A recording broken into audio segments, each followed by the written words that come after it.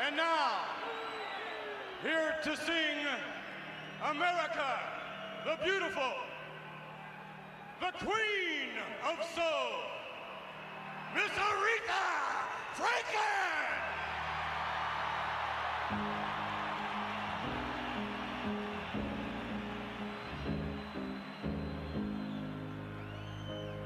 Oh, beautiful for spacious sky, for amber waves of grain,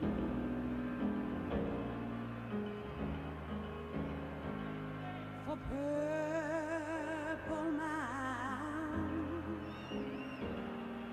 majesty above the fruited plain.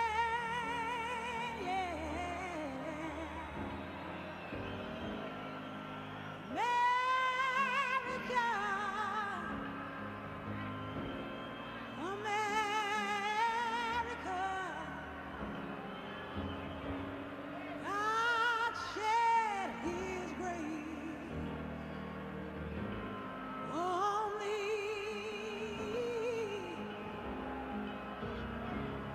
and crown thy good rolling well with brotherhood from sea to shining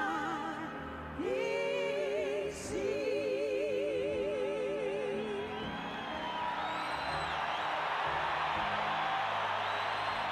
Oh, beautiful, for he rose through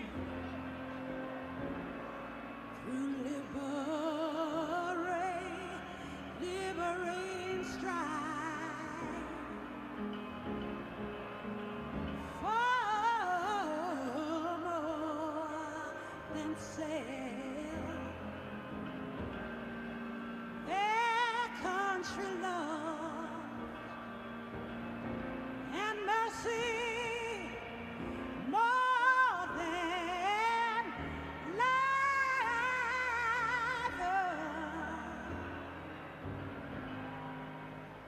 America, America, may God thy good refine, yeah, and all success be nobleness, and every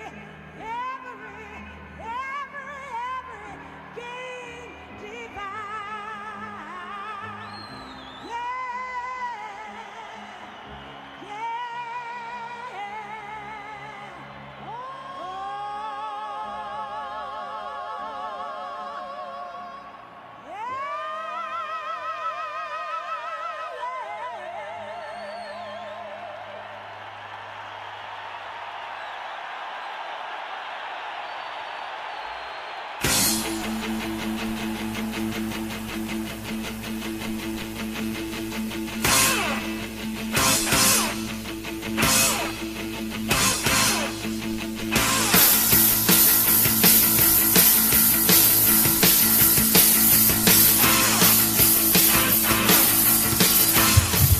All right.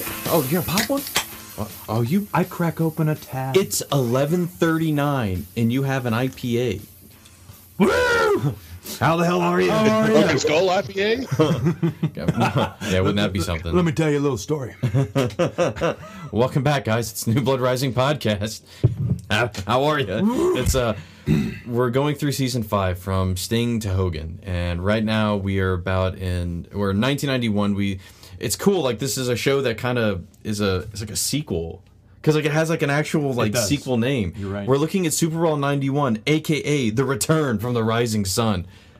That's a better title. It's a really good subtitle for it or whatever. I'm William Rankin. Wesley Snipes. Sean Connery. Always bet on Sean Connery. Always bet on Fujinami.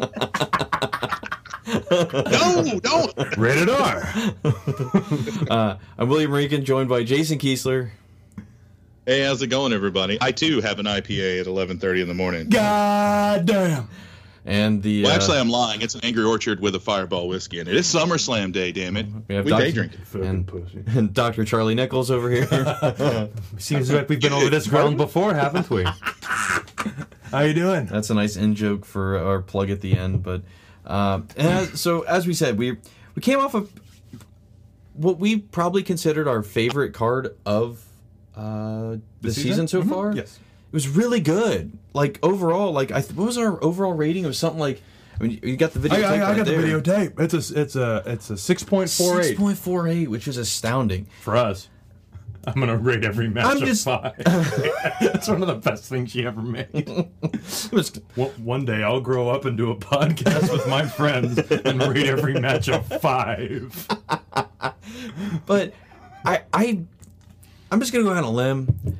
I don't think it's gonna be a 6-4 today. This is the sophomore slump, as they like to call it, with a sequel. Yeah, because it's definitely a letdown. So this is like win the best new artist at the Grammys, and then the next album is a total dud. Is that what you're saying? 'Cause- Yes. That's comparable. Yes. I totally so last episode I totally goofed. I didn't have all my stuff prepared, and I didn't do our usual rundown of what's going on kind of in the world of like the kind of a macro That's vision. why it was short. Yeah, because I didn't get to do this spiel. But Lincoln Phoenix on Twitter, he's a great dude, and he sent us all these notes, and I was like, I forgot. I completely forgot to mention, but now it works out because they were kind of combo notes for both Super Show. I always want to call it Super Card, but it was Super Show and or was it? Well, Super it Card? was Starcade in Japan. Right. The thing in Japan. And then this episode, Super Brawl. So here we go. Here are some cool kind of notes going on. All right, so the number one movie at this time, and I think this was for March of 91, March 21st, was Silence of the Lambs. It made $7 million that week. That's pretty good for a movie that, like, at the box office. 7 million over the weekend. Yeah. Yeah. Back then, it's a that good was number. pretty big. Number one song in the U.S. was Someday by Mariah Carey. In the UK, Not today. the number one song in the UK, Should I Stay or Should I Go by The Clash. Really? Yes. I wonder what brought it back. And then Australia, the number one song, Do the Bartman by The Simpsons. Speaking of Bart Simpson, we'll get to him later. Oh yeah. So, okay, this is so I think this would be all right. So, world champion Ric Flair, U.S. champ Lex Luger, world tag team champions the Steiner brothers, the 6-man tag team champs, still holding on, the JYD, Ricky Morton and Tommy Rich, and then TV champion Arn Anderson.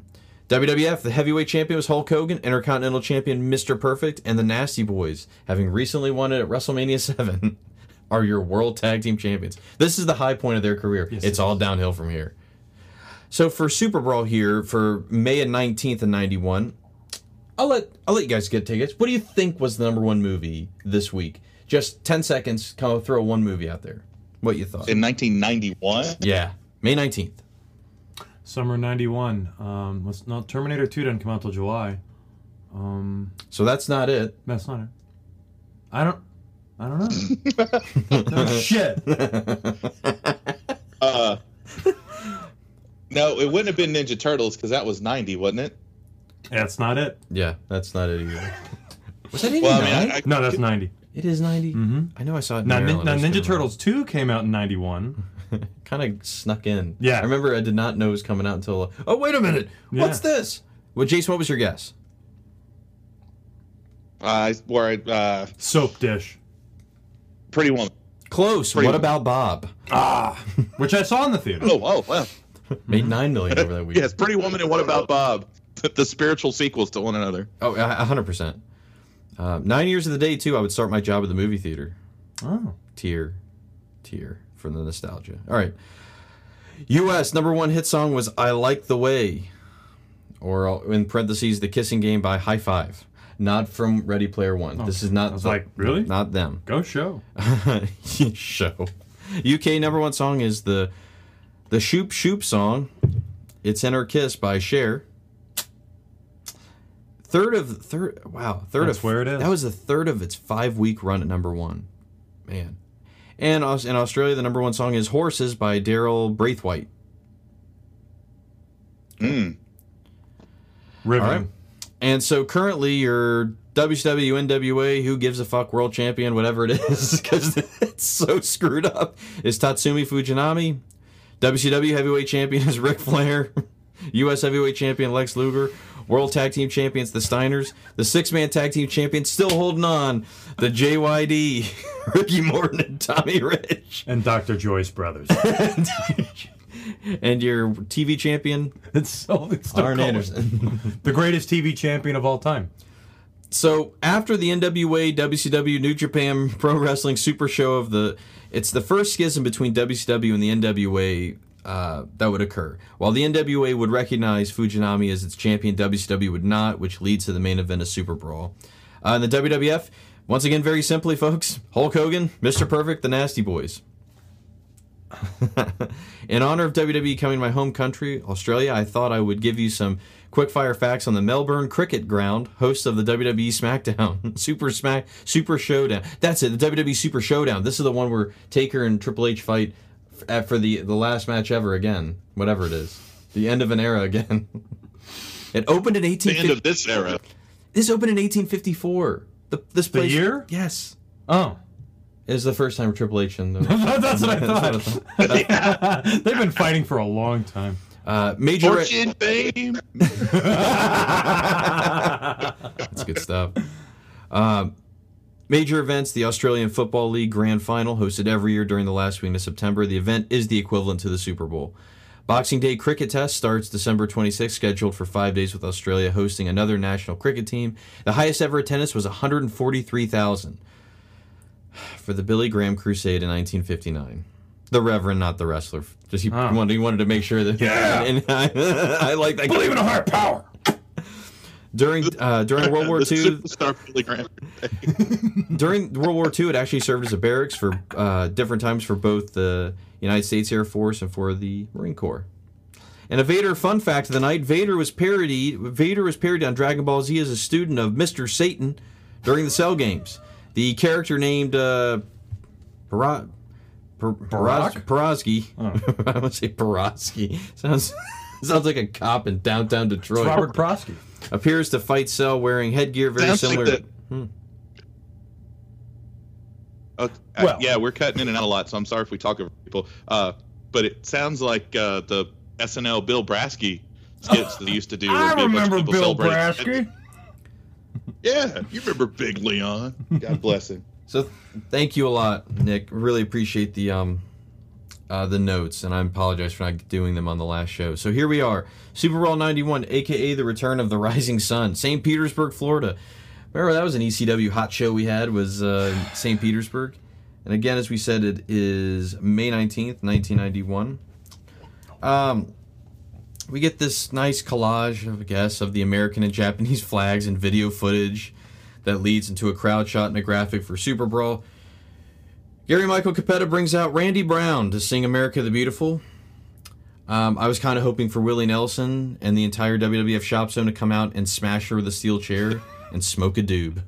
Because, remember, he had just done it at WrestleMania 7, and he's wearing the entire... Like, he's wearing everything. He came prepared. Like, there's like, put this on, Willie. And this.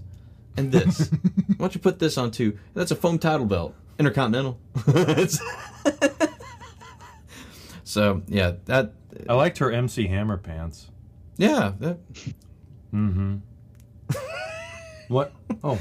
Ross gives us the lowdown. 12 matches, 4 titles on the line. Once again, we have to stroke Dusty by saying this is the place where he won the world title in 79 before we segue into the controversy that came from Supercard, Super Show, Super Fuckface, Starrcade 91. We also talked to Luger and Sting on the hotline before they take on the Steiners. I think it's so funny. Once again, what it would be like to call in to have those two guys on the line. But it leads us Which one are you taking this? What's a that? screwdriver. Oh, Both yeah. say not me in unison.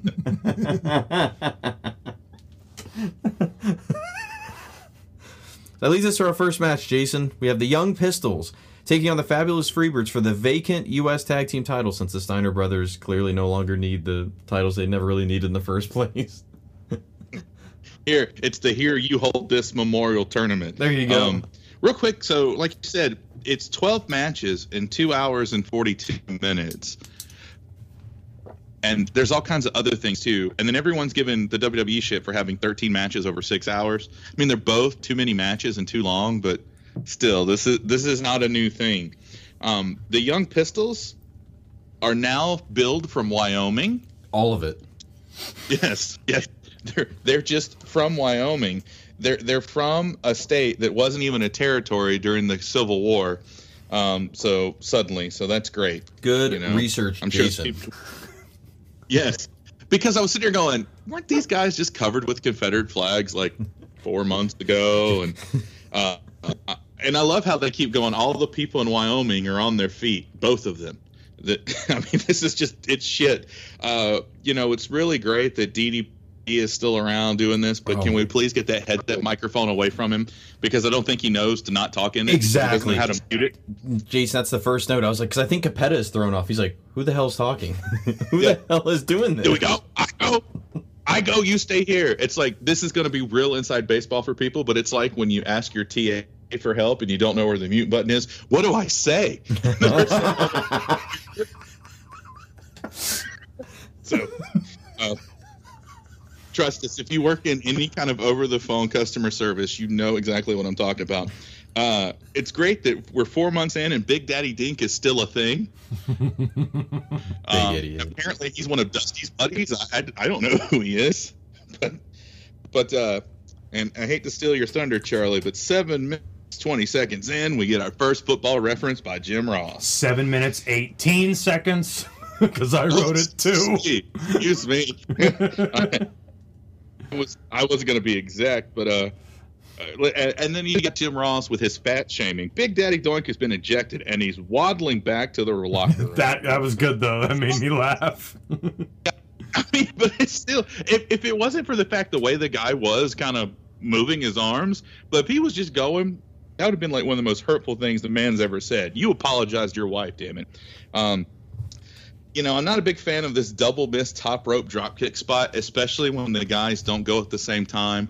I know that if I was looking across the ring and my partner just missed a dropkick, I might change up what I'm going to do. I don't know. Just makes them look like idiots. Then the Young Pistols hit what I call a poor man's doomsday device 2 times. And I don't know.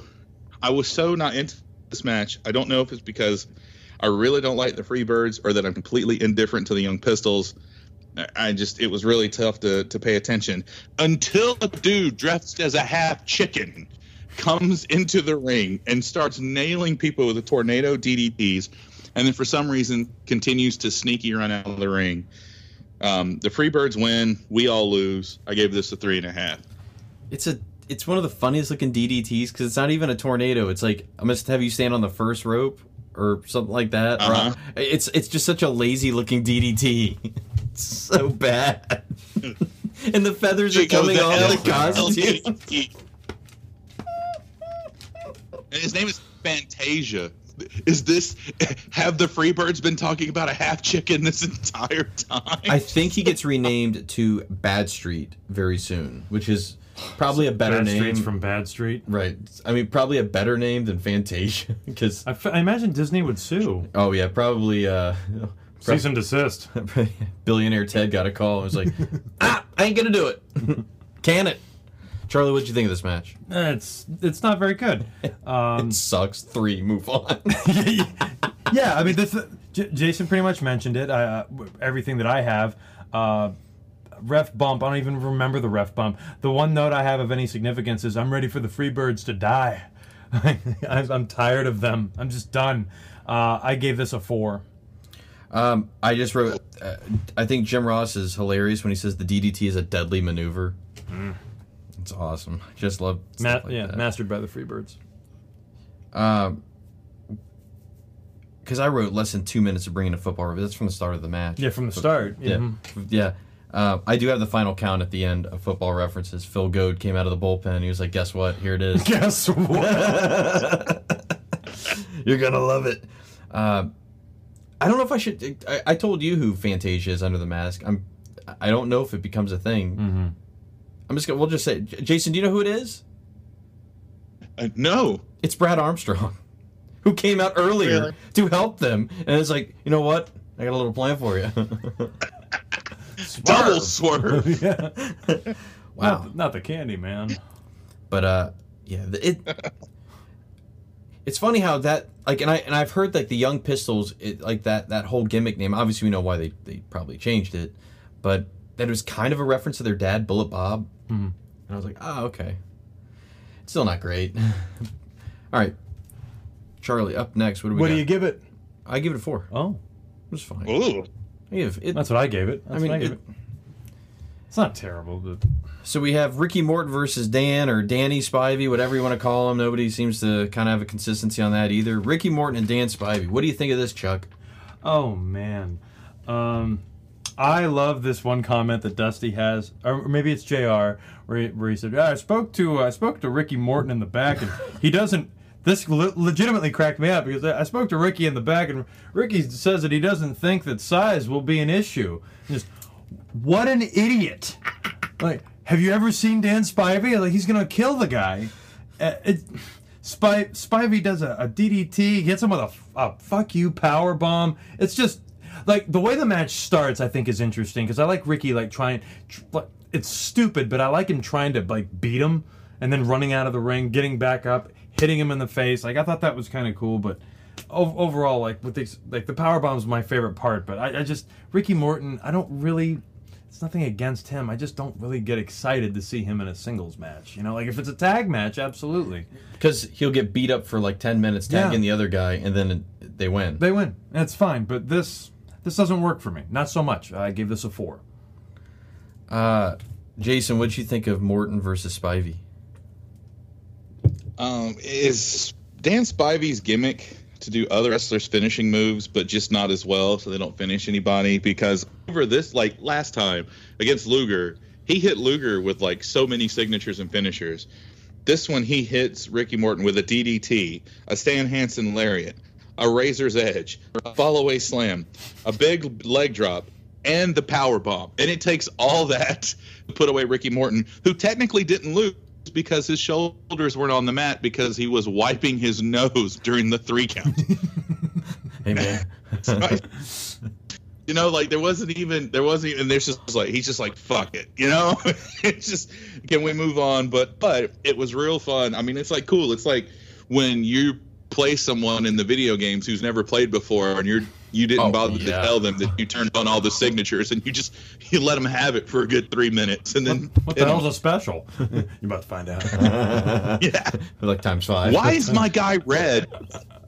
Don't worry about it. I should say How do I danger. kick out a pin and wipe his nose? Actually, my favorite thing to do was tell him to go outside and grab a weapon and hit me with it. Disqualification. I've done it now. Oh my god! But yeah, it was a 4 for me. I have it the same. You guys nailed everything. The most ridiculous thing is when Ricky Morton tries to do a Japanese arm drag to Dan Spivey and it works. Because I'm like, that guy's 6'10". Why is he taking a Japanese arm drag? Because size is not an issue. Size is not an issue, clearly. But And it's proportionate because during a Ricky Morton match, you're going to see like 30 of those. So seeing one against Dan Spivey equals out. I guess so. Yeah, I with the way he's been booked recently, I'm kind of like want to see him. I don't know, do more Spivey. You know, like it seems like. I mean, granted, he's going up against Luger at this time, who like you just can't beat. Like he has almost like Cena blood running through him. Like you just can't beat the guy or keep him down. But yeah, a 4. I really can't do much more than that. We have Tony and Missy with the Z-Man in a suit. He's been out with a torn bicep, but he wouldn't miss this. Thanks to a recent phone call, Missy gets a chance to go back to the dressing room for another interview. Tony throws it back to the Wrestle War where sexy boy Stan Hansen was running wild. Tony is laughing. Missy gets booed for basically standing up for women. It's just hilarious. Like, yeah. Because what does she say? yeah, she says like, women have the right to be able to do that. It's something along those lines. No, they don't. And this Not crowd, 91. St. Petersburg, does not agree.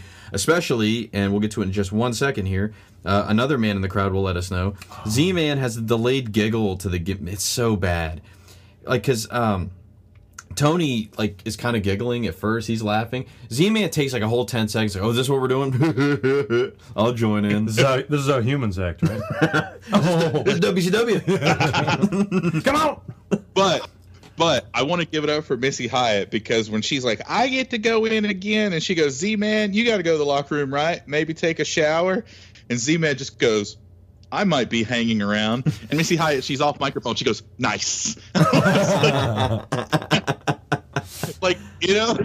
was like, good for you, Missy. I don't know if she thought he was making like a big dick joke or what, but she was into it, and it was awesome. And then I've got it time stamped at 26 minutes and 17 seconds. If you just go to that on Super Brawl 91, please do. You see a guy who just instantly is doing like the blowjob motion, like he's just like, and his buddies are into it. Yeah, that's right, Frank. He's wearing the Simpsons shirt, right? He's wearing a Bart Simpson shirt, and it's the guy that's behind him that really makes me laugh. Jason, I don't know if it was you that pointed it out. I can't remember, but he is like staring just hatred into this guy. No, I don't know. No, I brought my kid to this. Yeah, that's it. I brought my kid.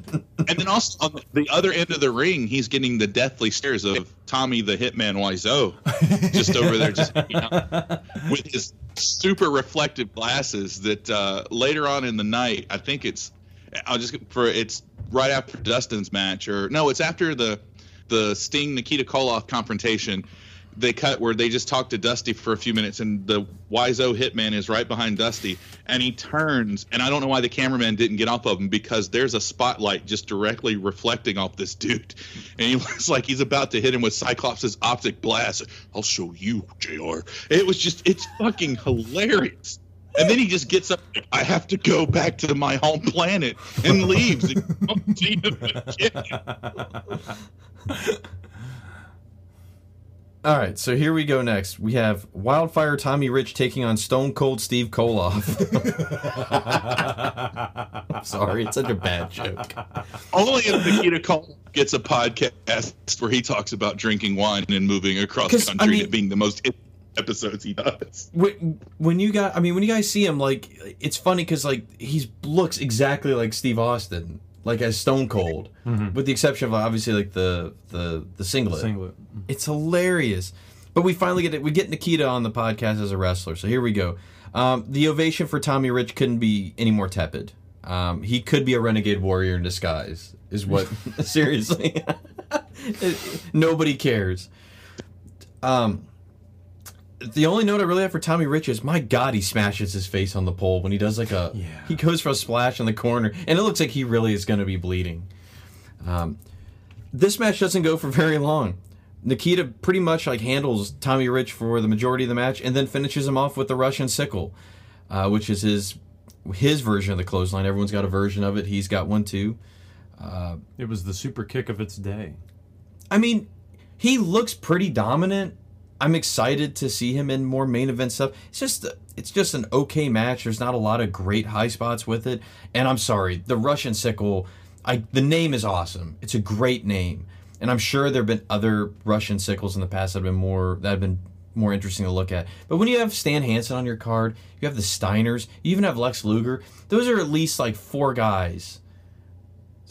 Yeah, you have four guys that have a better clothesline than you. Probably need to shop around for another finisher. How do you think that makes Tommy Rich feel? Maybe talk to Dan That's enough Spivey. to pin me. Yeah. The fifth best clothesline in WCW, I still lost. I'm a former world champion. That's right. I have to keep doing that shit. But that's the only thing. And I like Nikita Koloff. I do. And I think he's a good wrestler. It's just like when you see that finish, it's like, oh. After you watch Stan Hansen just annihilate people with his, it just doesn't have the same feel. I still gave it a 4. I'm kind of running across the board there. Jason, what did you think? One day I'll start a podcast. Yeah. I'm getting ready to get that too. Because my notes are Nikita don't cheat, Russian sickle 5. So But at least I will get a key to this. Their name for their version of the clothesline. At least Nikita's is like he holds his arm at a 90-degree angle. And I don't know if that is because he's stone cold and can't bend his arm or what. And also, well, you forgot the most dangerous kind of version of the clothesline would be Terrence Taylor's 5-arm. Oh, that's another one, which right. is actually just a clothesline. Yeah, so I mean, his is so good it gets +1. But yeah, like I'm just really tired of hearing about Tommy Rich's one big win in 1980. We promise, folks, You know? he's good. It was good He's lost one 15 time. pounds since he won that world title, Yeah. so that must mean he's due for another. He's one of the 6-man Yeah. tag team champions. Yeah. Who the other one can't be bothered to show up. They can't even bring their belts. No, Junkyard's I don't like, care about this. fuck it. It costs money to bring this through an airport. I want a meatball sub. I'm out of here. That was really good, by the way. Don't eat your meatball sub. You'll gain back the 15 pounds you've lost over the last 11 years. So Jason gave it a 5. Charlie, what'd you give it? Russian Sickle, 2 out of 10. There we go. I really shit on this one. This match sucks. Tony goes to interview a new star coming on the scene. This is a train wreck. It's Johnny B. Bad with Theodore R. Long. Theodore L. Long. Is it Theodore? R. Oh, It's yeah. R. Arlong. He's the Ebony Einstein. I had to stop because I Yeah. almost laughed myself It's one of the into funniest it. things. Dusty really makes me uncomfortable here. Yeah, it is. JR and Dusty put him over as They love to say they go with flamboyant a lot. That's their base word. Well, then Dusty says, there is such a thing, baby, as being too flamboyant. And I was like, there is? You made this You character, are so dumbass. yeah. You Yeah. fat fuck. He's giving him notes. Yeah. It's just, Tony- I do wish though they would do more for flamboyant than just go. Let's give the guy some eyeliner and a boa. Woo-hoo, he's flamboyant. You know, like I mean, this turns out to be a really good gimmick, but I love mean, Johnny B. Bad. Oh, it gets better It's because great. they figure out like, okay, we need to pull This back is a on some of face. this. Yeah, but I swear the things that Long is saying contradict some of the things that Johnny B. Bad's saying. It doesn't feel like that these guys are together. It's the last line. It's the last. I'm so pretty. I should have been born a girl. It's like, Me too. yeah, I mean, and it's just so Wow. funny that when. You're married to Sable. Yeah. Dude, when you hear Dusty saying there's so much just too flamboyant, it's like, your son is going to nail this gimmick in a few years. He's going to absolutely destroy Your this. charisma-free son is really going to get an upgrade in about 5 years. Man. And make Ahmed Johnson very uncomfortable. Make Razor. Yeah. Oh, yeah, Ramon. I heard you're oozing machismo. Hey, no. Hey, no. Yeah. Hey, no. All right, so as Tony says, our computer match is next. Oh, but one more thing. I'm sorry I didn't mention it. The Tony Schiavone is really fun to watch during the Johnny B. Bad promo. I feel like he wasn't informed. I don't think he's on board. He's just kind of like, all right. Anyway. All right, so our computer match is next. Here we go. Jason, we have Dustin Rhodes, the undefeated. Isn't that right? Of course he is. Taking on Sure. Terrence Taylor and the board of directors of 1991 and Alexander York and Mr. Hughes. Like the entire... Dustin's got to look strong, baby. We need to bring out everybody. But only 2 of them come to the ring. The other yes men stand there and just clap tepidly. Tepid is our word of this podcast, apparently. Mr. Hughes is here, so that's good. And man, he looks so much cooler in that hat and stuff than his grandma shawl that she gave him when he was 12 that he still wears now that he's 400 pounds. But like the thing is throughout this match, Dusty is really killing the York Foundation gimmick, pointing out how often Terry Taylor goes to Alexander York. He goes, it says, take one offensive move, then move outside and see what happens, and then come in and see what's next. Like, dude, you're killing the whole thing. But then turn around and says, this is done to fluster opponents, and it gives Taylor an advantage. Make up your mind. Like, again, I told you, it's a 3-man booth with 2 people, and Dusty's 1, 2, and 3. It's just Dusty and his gut That's are what- two. two no. I'm not talking about the weight. I'm talking about how Dusty just immediately he will contradict himself in the same sentence. And I also don't know if Dusty was like suffering for respiratory problems because every time he was saying something, it was like that. It was getting bad. I was like, oh God, is he going to do a Vader and get a respirator, which would actually be kind of cool. But I just have a question. Does the black glove make Mr. Hughes stronger? Because it's just a glove. I feel like there's something laced with it. Like there's something. There has to be something. Cyanide? It's laced. It's a laced black Laced with glove. What's- But I mean, like, why do we have to have Dustin Rhodes, the natural, overcome such tremendous odds to beat Terrence Taylor? I mean, both of them. Terrence Taylor, I believe, is also undefeated since becoming Terrence Taylor and joining the York Foundation. And then here's this upstart kid. If the upstart kid was to lose against a person with the experience of Terry Taylor, combined with having this computer tactical knowledge, which they did so much better at protecting the blank screen this time. It's like Terrence Taylor heard us, went back in time, and tore up the note from about the Libyans, and then put it back together. And he's like, "Oh, good." To protect it, like at least that's there, that they're covering for this going on. And I think Mr. Hughes is a great addition. I mean, it's about time that a faction has more than one person in it. So, but this still is just Dusty giving his son hand jobs, because he's also a terrible father, because when Dustin does start getting outnumbered, he just stands there and talks about how mad it makes him. I mean, get up and do something. I mean, Just get up and do it, man. What do you? I'll give it to you. Oh, I can give do it it. to you. Yeah. Yeah. I mean, whatever. And it's just like, and Jim Ross with the line, "Man, I thought I was going to have to nail you to your seat." No, you didn't. Oh, You shut weren't up. going to have to do shit. It's not your fault. Or Oh, shut up. 4? 4. Okay. What'd you think, man? Oh boy, I don't think that the Dallas theme works for Terry Taylor. It worked for Michael Wall Street, I thought, but like hearing that music and having Terry Taylor come out, I'm like, nah. And he dyed his hair black, so I was like, okay, that's kind of cool. And I mean, this is the most interesting I think he's ever been that I've seen, because I've never been a fan of Terry Taylor. Of course, like the talking up of Dustin Rhodes is a little strange, I guess, like from Dusty, and there was never really a doubt in my mind that Dustin wasn't going to win this match because of the way just the way he's been booked, and how Dusty was putting down the York Foundation. And it's really unfortunate because it's a really cool idea for a stable, and I'm sorry, like once Terry Taylor loses, what do they do now? You know, because it's not like Dustin cheated to win. They pick up another dude, and his name just happens to be Richard.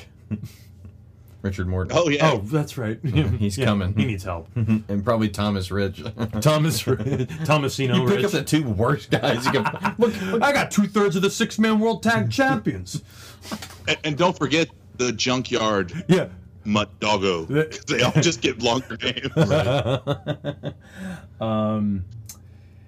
Oh yeah, the best part of the match, loved it, because Terry Taylor tries to be interesting. I'll give him that. He tries. He fucking fails at being interesting, but he does succeed in making me laugh. He gets arm drag takedown by Dustin, and Terry Taylor audibly asks the computer how to get out of an arm bar. That was good. He's like, hey, what's it say? Reversal? I don't know what you want. So like I said, I wasn't shocked. However, I did think the match was okay. I actually gave this a 6. the finish is really crappy. I hate it because it just makes them all look just retarded. Like, just Makes it look what? Looks like- Say it again. looks like a- What'd you say? Come on, you be honest with me right now. It just makes them look like buffoons. That's not what you said.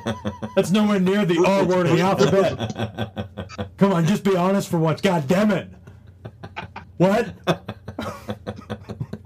That's what I thought. It's such a bad finish. Just the worst finish. Yeah, you're not a good human being. I guess not. Do we have to make you watch this scene from The Longest Yard? Huh, boy? Do we? 500-pound savage body slam me. I shit my pants. Mr. Hughes, he throws this awful punch. Yes, he does. It just looks so bad. It is bad. I guess because that glove weighs so much. Oh my. But he'll get better. He'll get better too. I gave it a 5. I don't really have any more notes other than that on it. Are you sure? You don't have one other thing to say? I don't. Not one. That's just too damn bad. All right, so JR and Dusty talk to us about Big Josh and his 2 bears taking on Black Bart. JR goes hip hop and drops 2 live bears. I think it was one of the funniest things is he tried to get hip with it.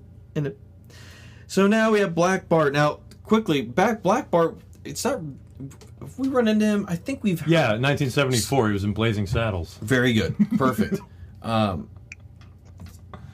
Black Bart is a part of like a 3-man group with Dutch Mantel and Randy Colley. I think I forget his name. But their whole thing is they come in as like these outlaws and they want to take down Stan Hansen. That's a bad idea. And yet, like, this thing is completely dropped because... Really? Oh, man. Yeah, Dusty, once again, like, sets up these dumbass things and it just doesn't really execute. Yeah, because I'd love to see Stan Hansen run through some of these guys. Oh, yeah. Big Josh! He's He's not in the faction. I don't care. Like, he fucking lariats the bears. Like, a double lariat.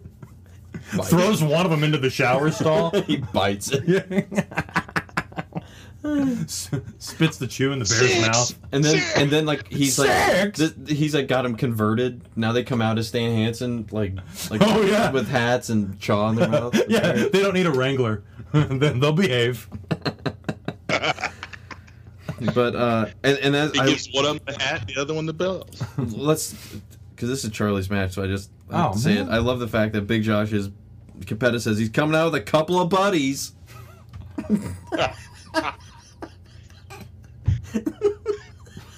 I love the way they're running so fast out in the ring. Those bears are...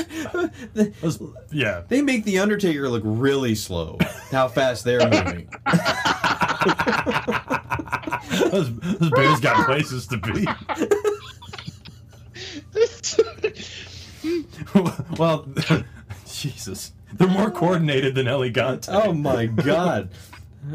Love to see Sid taking on a couple of bears in a stretcher match. That'd be a match. So this is mine? Yes. Okay. So Big Josh, this is Matt Bourne. Yes. Right? Okay. Yep. I figured as much. So You okay over there, Dusty? Yes, sorry, dude. Just your freaking making the Undertaker look bad. I'm sorry. So Big Josh rips off Tenta with the as JR calls it. Oh, that's a big butt drop. Or the whoopee cushion? Yeah, it's kind of the whoopee cushion, but he does it like Earthquake. And then this match, before I can even remotely begin to enjoy it, just decides to end. And Big Josh is just smiling and being a dick. Yeah, because it's that old. It made me think of Rocky Maivia. And again, it's more true here than it was there. I don't like wrestlers that are really happy. I don't. I've never liked it. It makes me very mad. Like, remember Rich Swann, Dick Duck, or whatever the hell his name was. No. Any guy that comes out smiling, just happy to be there. This was John Cena for like 3 or 4 years, about in 2010. I thought you say like 3 weeks ago. I was like, yeah, well. No, he's changed a little, but it's just like nothing bothers you. Then that bothers me. Well, what's Apollo Crews? Oh yeah, he's one of the another worst culprits. Yeah, he's terrible. No, I hate this shit. Terry Taylor as the Red Rooster. What was that weird little juke and jive thing he used to do when he would run to the ring? Is that what that was? Yeah, no, never dawned on me because he looked. What was that word you used? I can't recall. Anyway, this match is a big bag of shit. I didn't much like it. I gave it a 2. The big butt drop didn't do it for you. No, actually, that lowered the rating. The big butt drop. That's a big butt drop. Jason, what'd you think of this, man? Did you like Big Josh? Well, between all the talks of Bears and Capetta's buddies, I thought, man, these guys are real hip to the gay lingo. But that was it's the way they put it. No, that's not offensive. That's a term. Now I gotta go after you. I was just waiting on Dusty to go, Heath the Tourist, baby. It's like, oh. Oh no. But I will give it for Matt Bourne. One thing that he does is he tries to he doesn't just go, well, I guess I'm a lumberjack and that's it. The log roll is super cool. Is as dumb as it is to have a lumberjack wrestler, he just stands on Black Bart and just kicks and kicks and kicks and kicks. I was like, all right, that's cool. That's a half a point this match gets. I don't know why this is a match on a pay-per-view. It's just we got 13 matches, guys. You think we can cut one? No, we got to get those Bears. But after the win, and old Smiley, as Charlie put it, Big Josh looks directly in the camera and says, "Those Bears are my best friends in the whole world." Man, 2.5. This is terrible. There is a line where Dusty says, at one point he was arrested and broke the cuffs. It's like, what wrestler hasn't? By Doug Dillinger arrested him and broke the cuffs. I was like, was Buddy Lee Parker involved with this, or is Buddy Lieutenant Jameson, or whatever his name? What was his name? Colonel Robert Parker? I guess not by that expression. Colonel in the state police. Oh, State trooper. Buddy Lee Parker. Yeah, I'm talking about the other guy. Remember? Oh, his partner? Johnny Cruz. That ain't it. No, I remember that name. Richard Carlson, or what? Dirty Dick Carlson? Dirty Dick. Whatever his name Why was. is everything Dirty Dick with you, man? Lieutenant Drebin, whatever his He fucking did name. that. He's the one who made me think like that. Dirty Dick. Yeah, that's Dirty Dick. Dave. It's Lieutenant Dave. That's just whatever. Just insert Dave. There's a gimmick. God. Okay, so my rating, 2. Wait a minute. 2. So what was it going to be if it wasn't 2? I mean, I didn't want to say 2.5 because I don't like doing halves. I don't either. I try to keep I it was to like, a minimum. you know what? I was like, commit 2. It's not quite a 3. It's a 2. Do you round up or do you round down? I don't think. I mean, if other people use halves, that's fine. I just want to. I want to make. I have more 1/2 on here, so I think that's an accomplishment. Capetta then brings out Paulie. Oh wait, everyone's got the ratings in, right? I want to make sure. Not that- Jason. Jason hasn't. I'm said sorry, Jason. What was your rating on Yeah, I this? get 2.5. 2.5? Because he Oh. got a half for the log. Yeah. Oh, the log roll put him over. Well, good for Josh. That's what did it. Capetta brings out Paulie dangerously, who looks like a 90s dad with a cowboy hat. Stan Hansen beats his music to the ring. Like, Stan Hansen gets to the ring before his music starts. Is Paulie? Is he having issues? Because he keeps complaining about the mic. I hear him just fine. Is he making up problems for something to complain about? He's giving himself some business. Yeah, I think that's what he's doing too. Hansen makes fun of Paulie's New York cowboy hat. He issues an open challenge to anyone to step into the ring with a real, and I put sexy man. Come on! But then he leaves, and then Paul just runs down the rest of the card, pumping up the heels. And that's all this is. As a paycheck. We're for really him. using this guy well. Yeah, but no, we have to have Dusty at the table. Right. So now we get the entrance of Oz. And we get a voiceover that sets up the character, an old man who was Kevin Sullivan. I did double check thought that this so. morning, right? Ushers the Wizard of Oz crew from Party City or wherever they came from. I don't know. The old man. Halloween Express. Yeah, exactly. Sullivan keeps just saying, "Welcome to Oz." As you put it, he runs out of choices pretty He fast. really does. He brings him to the presence of the character Oz, who looks just, because when it's far away, looks even more massive just by scale. The Wizard of Oz characters just instantly bail. Like, they don't. There is no lion. No, I don't think there is. Maybe there was. I love how there was I a love how lion. the costumes are shittier than from the movie that was 50 years before at that Yeah. point. Yeah. Yeah, because that Tin Man costume, I'm like, So then Oz then comes. The whole logistics of this are just bonkers.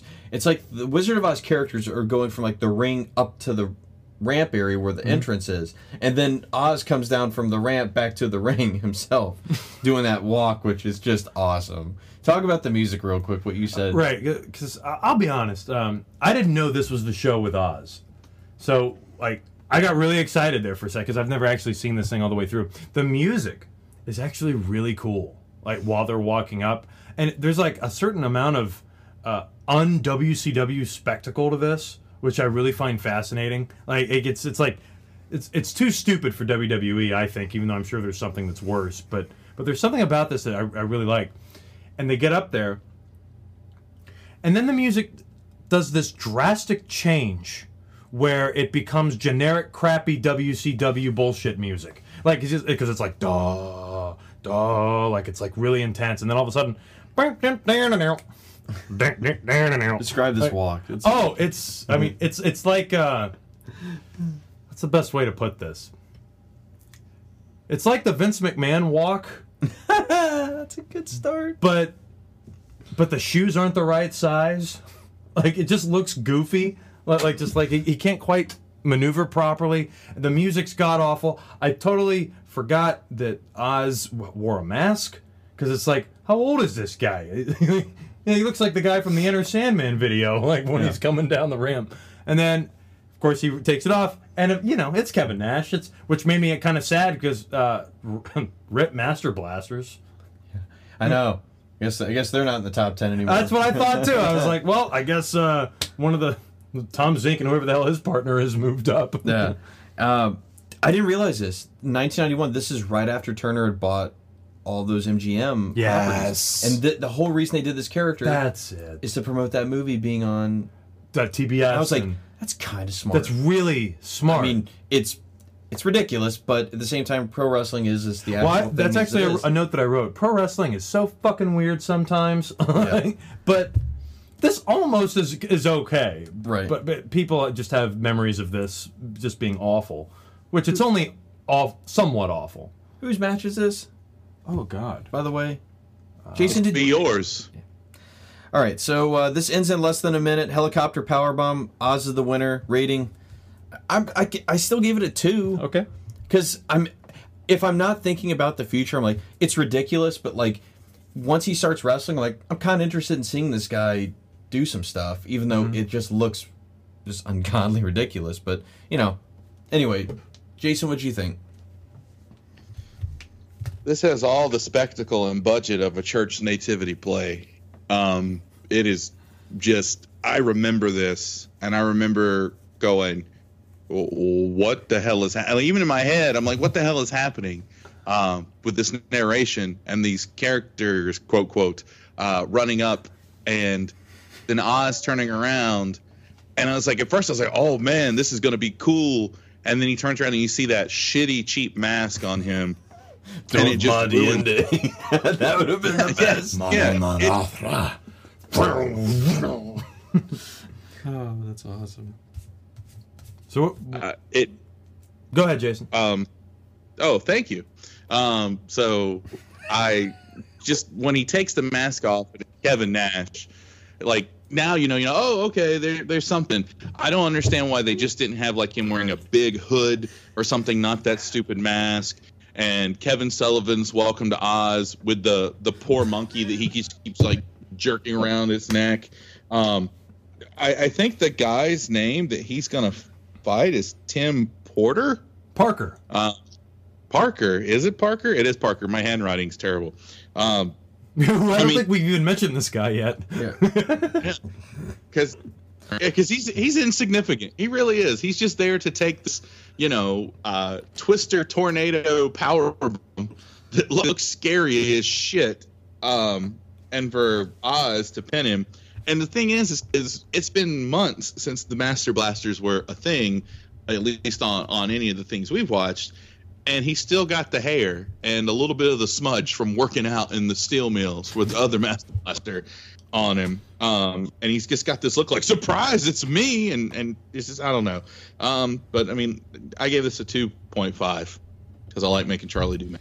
God damn it, Jason. I would say, wouldn't it be great if Tim Parker comes back next month? His name is Tom Patton. He's just got just different colored trunks. That's all it is. They just keep shaving like his beard and give him a slight Just a haircut. little bit more. Just shave it just a little bit more. You get as much It's out like of this. there was a production designer in the first Resident Evil movie that kept using as an extra zombie, and they were just cutting more of his hair, more of his facial hair off, and like by the last scene they needed him for, he was like a completely clean shaven bald dude. And that's legit. It's like just you saying that truck. That I was like, oh, cool. Nice. Yeah. Charlie, would you? Why don't you come out to play here? I like the idea that Oz would wrestle in his part-time, like from the movie or from the books, and just like, yeah, I think I'll come out from behind that curtain and kick a little ass. He goes and fights the entire Lollipop Guild. just little Billy Barty just flying all over the place. And One hanging in the background. yeah, yeah, that's the Austin on the Cross episode of Raw. Yeah, He bow flies. Now I just want the military spelling of lollipop, so we can get shield. like, Oh, there's you could repackage one of the women in WCW to be like Glenda. Like you could. This is an interesting idea on some level. I love the It's finisher. Glinda Blaze. Shut up. As I was saying, there is an interesting. He does a tornado powerbomb, which is really fucking cool because of the tornado in the Wizard of Oz. Yeah. Like I wonder if they glad you made realized. the connection. If they realized that, or if that was just like, well, he can't just do a power bomb. It's got to be something like really cool. I just took it from Sid. Yeah, It's because just that's Sid- like, Sid was doing unfortunately, this. I've already seen this, so Yeah. it's like I can't get too excited. Oh shit! But it is funny to think that the characters from The Wizard of Oz would walk down the hallway, that classic scene, and then they'd all just fuck off and go out the window, and then Oz would You kind guys of. want to go to Zestos? I like thinking of what Oz does when nobody's trying to bother him, like just walking down the hall, like he does here, and just. Welcome to Oz. Well, I made some choices. I made some choices. Fine, I'll kill the witch myself. It's just like Oz just walking He up. power bombs the house Ripping on the top of her.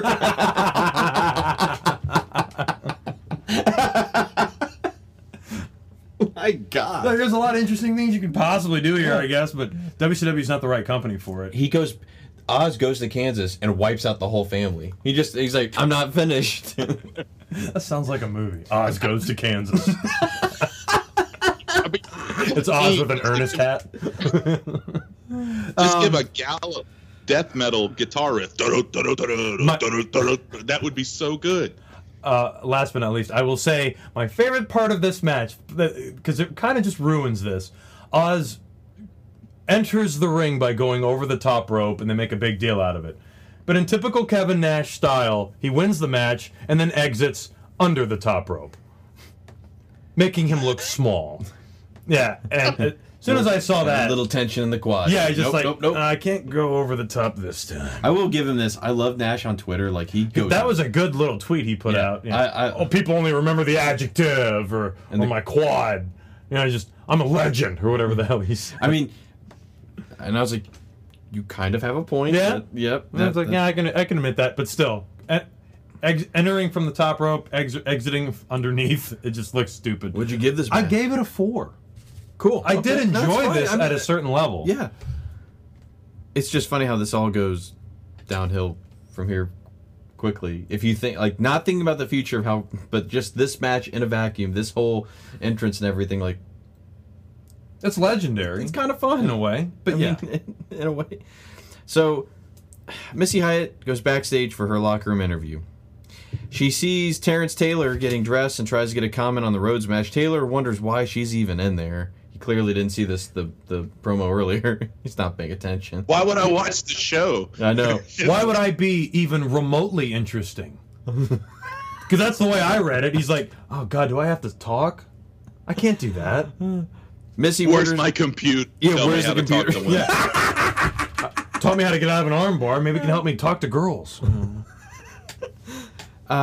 Missy Hyatt wonders if the Z-Man is in the shower. Instead, she finds none other than Stan Hansen pulling up his boxers. Hold on. So, first of all, Stan Hansen, he's too fucking big. because you see him peek around the corner and then just kind of slowly go back.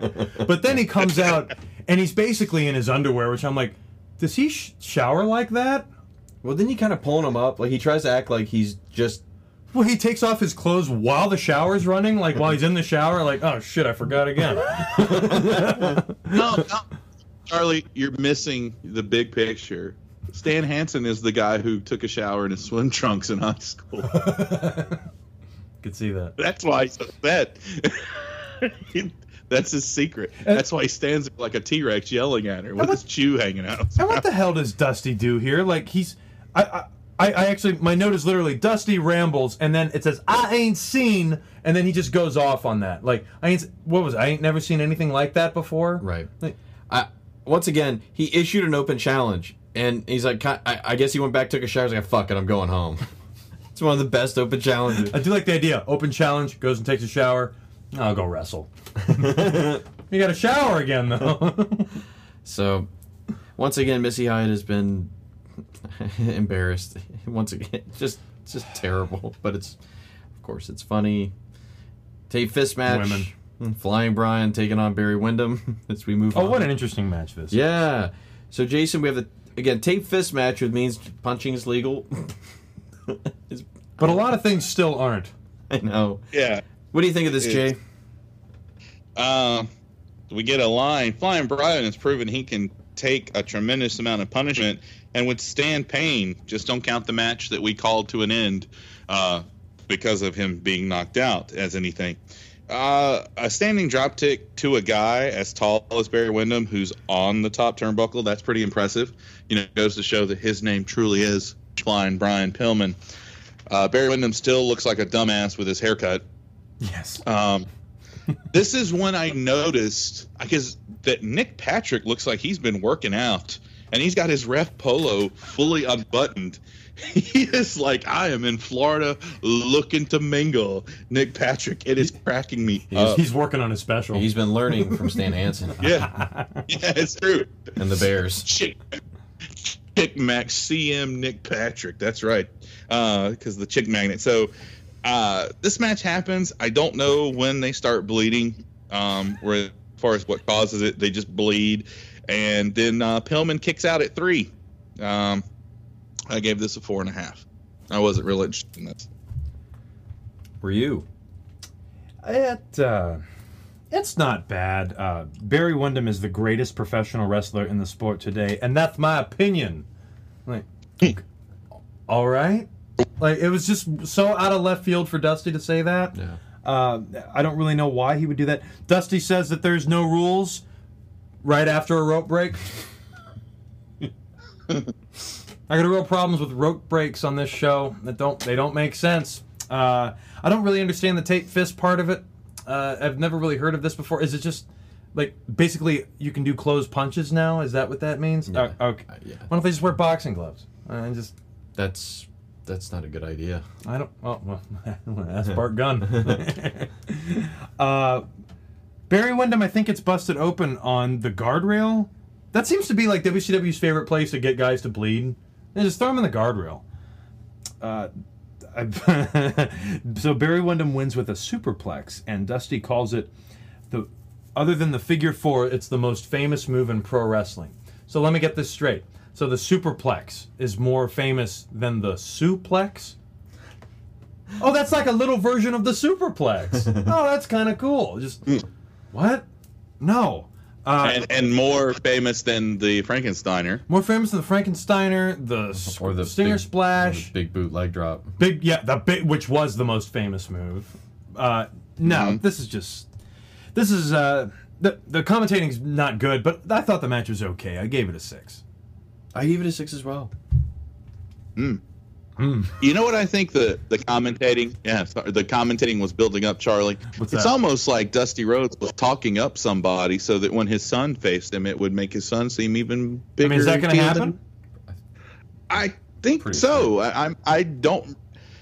Dustin starts moving up in the ranks soon, I believe, and I don't remember if he has a feud with Barry Windham or not in the Battle of the Tall Blonde Guys with cowboy boots, but I kind of think it's a thing. But it would make sense. That's what I would do. You know, if my son was getting ready to go through people, I'd start telling everybody they're the greatest wrestler ever to fucking live. If I were Barry Windham and I heard Dusty say that while I was in a match, I would confront him backstage and go, "Are you about to put me in a program with Dustin?" Because I'll leave. You are. Because I'm not fucking doing it. He sucks. Yeah. Got all the ratings in? Yeah. Oh, yeah, we're good. Okay. All right, so now we go to the Diamond Mine with DDP and the Diamond Dolls. He still doesn't understand that his wireless mic is live at all times and leaves everyone Am I on? He leaves everybody a little bit confused in the beginning. Do I Bang? tell him to power it up? Bang. He gloats over getting the Freebirds to the U.S. Tag Team titles. He then switches gears because I didn't realize this is his transition off of them because I don't think he's with the Freebirds after tonight. I don't think. He then switches gears and he talks Steiners versus Luger and Sting for whatever reason, and then he'll throw it to this promo, this video promo, which is bland and forgetful with Luger and Sting, which by the way Sting has not done he hasn't gone to the Richard Kimball die school yet to take care of his roots because man they're coming through big time. Come through. We get a hint of DDP's 1998 promo style. He starts to get to the stop plosives a little bit. You notice it? Yeah, a little bit. A little bit. He's starting to get into it, but of course it's all obliterated by when he has to do the good God. Yeah, it's just terrible. But then he is shifting gears and he brings out the Diamond Stud. Yeah. Looking just like Razor Ramon. But way more jacked. Yes, way more. My God. Yeah. Yeah.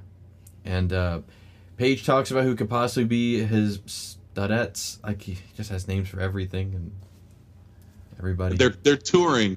Yeah. You got to find. Right. I like the idea of a tour to find a woman to take off this dude's pants. Like 91, folks. I thought this was really funny though, because once the promo's over, like I literally just sat back and went, "What the fuck was that?" I know. And then JR even kind of makes a comment. Yeah, JR's not impressed. Well, there you have it. It was weird to have a talk show. Like, there's so many talk show segments because we have the Danger Zone. Now you have the Diamond Mine. And the Diamond Mine has 2 chairs, but his guests aren't technically there. It's like a video they did that they didn't know they were going to be part of this video segment. It made no sense. And then he covers it up by saying that Sting and Luger aren't big enough stars to be on the premiere episode of the Diamond Mine. But some guy you've never seen before is. All right.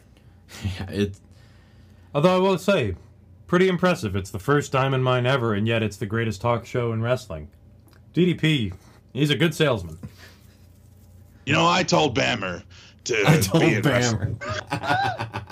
Told Randy Orton when Randy Orton was 4 years old, you could use the Diamond. They wanted the pink Cadillac. I drove it to the ring. Good God. I swear I've heard. Enunciate. I think we've heard the pink Cadillac story like a billion Yeah. times as well. That's another one. All right. Up next, a real gem. This is a real gem. And I think this is. Right after Is this mine? Is Your this play your- of words there. I guess it is. Yeah, because Jason had the tape fist match, so you get this little man. dandy. Sid Vicious versus El Gigante in a stretcher match, which on paper you're like, holy God, we're here, we're gonna do this. So, right off the bat, Elegante grabs the stretcher, starts walking it down, fails 3 times. Can't figure out how to pull a stretcher. Is it because he's too tall and he can't bend down that far? Like, I couldn't really figure it out. And then, so he just, fuck it. And he just picks it up and puts it over his shoulder. And I'm like, he couldn't carry that stretcher down with nobody on it. Like, what's gonna happen? What's gonna happen when he has to put somebody on it and move? Well, Well, don't worry. Dusty Rhodes. It's honestly Dusty Rhodes trying to say Elegante is a more interesting match to me. I don't remember him having a problem with this before, but like you said it earlier, El Gigante. That's what he says, El Gigante. I'm like, that ain't a word. I took Spanish in college. That ain't it. Let's see. Sid is really selling for Elegante. I don't know why. I don't know why he would. unless he liked the guy or something. Like it's a little odd to see Sid kind of acting like that. What happened here? Yeah, so Sid does a kick to Elegante, and then JR says, "Oh, I think Sid just low blowed Elegante," and then Dusty says, "Well, you gotta break him down." Like, what? Oh, okay. I guess that's all right. And then out of fucking nowhere, there's a claw slam or whatever that stupid fucking Goes thing liar, is. liar on the motherfucker. Yeah, It's over. Dude, so he hits him with it. 1, 2, 3, and it's just mass confusion going on in my head. Because I'm like, oh, okay. He pinned him, so now he's going to put him on the stretch. Fuck you, the match is over. Well, what the fuck's that stretcher doing out there? And then it's like I just imagine like the chaos going on backstage and hey, Sullivan, get him dressed. One man gang, you work here? Get out there. So OMG gets out there and just starts selling for Elegante. He gets like body slam. Dude, I love Elegante like this. Elegante has got to be the biggest wrestler I've ever seen who isn't strong. Like, you just assume that these big giant guys can just like body slam a building. And then like, he tries to pick up one man gang. It ain't working. It ain't happening. He'd have more luck body slamming that bear. And he puts him on the stretcher and he just kind of sits in there. You got Kevin Sullivan out there who's like 4'6". Welcome to shit. Welcome to hell. Because that's where we are right here. This is so fucking awful. It's really bad. And it's bad. I love Sid. Now, you told me that this was because Sid was on his way out the door. That's right. As soon as that pinfall happens, he rolls out and he is gone. He is not even good seen. for Sid, because the crowd, this is bullshit. Did you hear the crowd? They do that, whatever you call that chant. Whenever somebody's leaving. The hey, goodbye. There you go. Yeah. Oh, for Sid? Oh, fuck them. No. It's not like we really like the St. Petersburg crowd. No, they're Missy Hyatt bullshit, and then they're turning on Sid. No. Like, oh, really? You're going with Elegante? Yeah, there's a fucking future. You know, fuck this. I gave this a 1. I gave it a 1. Jason, what'd you give it? Would you like it? You have anything to add to it? Okay. Oh, buddy, we're talking about double-digit scores here, fellas. No. I don't understand how, like where Charlie was saying, Elegante is like the weakest big wrestler. He's also in a pocket where he sells in slow motion. Oh, it's the like worst selling. It's the WrestleMania 9 selling all the time. You hit it. You could just like kill 2 minutes of a movie off one punch of him, and he's just got this look like he's like a bad guy falling to his doom. It looks like he just shits his pants every time. He's got the Hans Gruber face. Like on that guy's mug. Yeah, it's like he's getting punched by Mr. Hughes's glove full of an atomic bomb. Is what it's like, because he just like, Superman punch. Shit. I hate it. Have you ever heard? Yeah, Officer McLean. Have you ever heard of Elegante? Rings a bell, yeah. It just.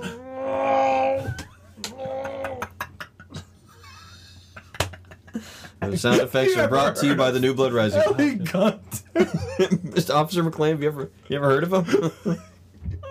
Oh God. Okay.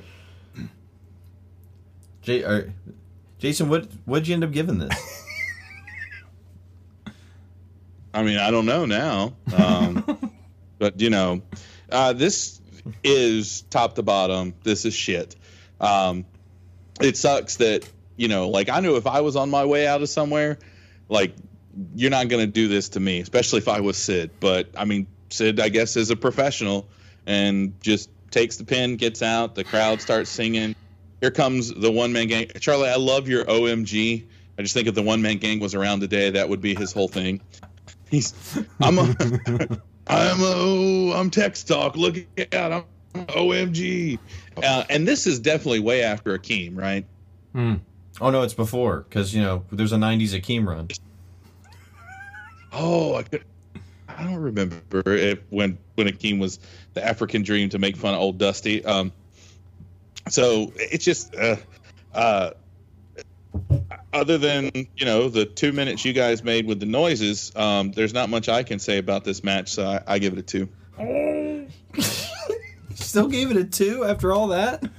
After that match? Well, I mean, it was Sid, I mean, I love Kinda. Sid. I'm not gonna let Sid go out on a 1. Oh boy. Here it comes. Strap in. Wait. Yep. We have contact. This is god awful. Like this is one of the this is the worst thing out of all the seasons we've done. This is worse than any Russo thing.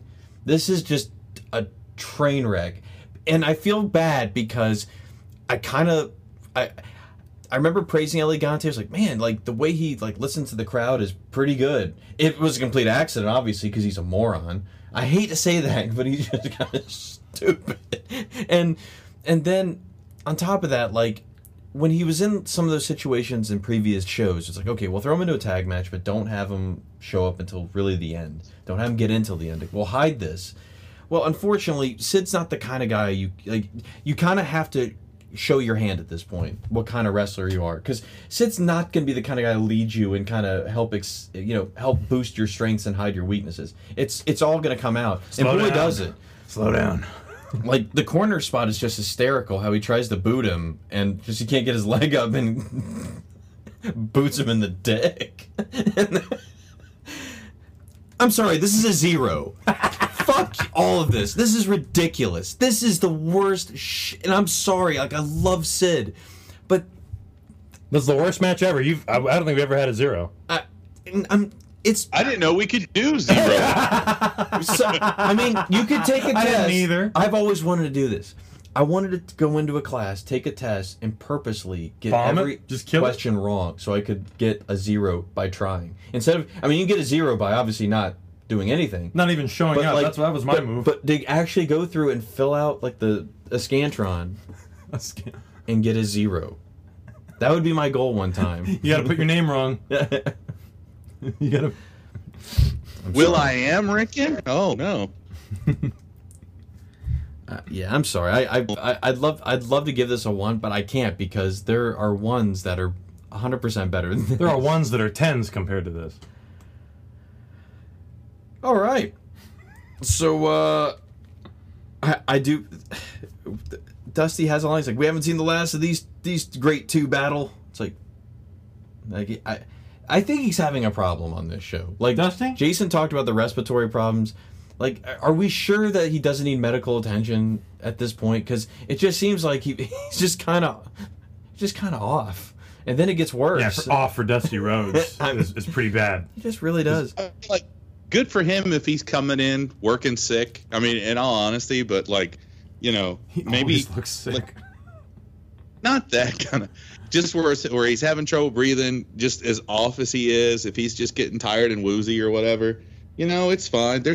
You got Heyman, you got Shivani, who just did commentary for your Japan special. Mm-hmm. You got a lot of people who could fill that role if he's sick. No big deal. Fucking get Renee Young, she'll do it. That's my Renee Young is face. That face for that show. I feel like the marketing department really hates her The thumbnail in is WWE. just the worst. Well, her action figure's horrible too. If you've never seen it, it's hilarious.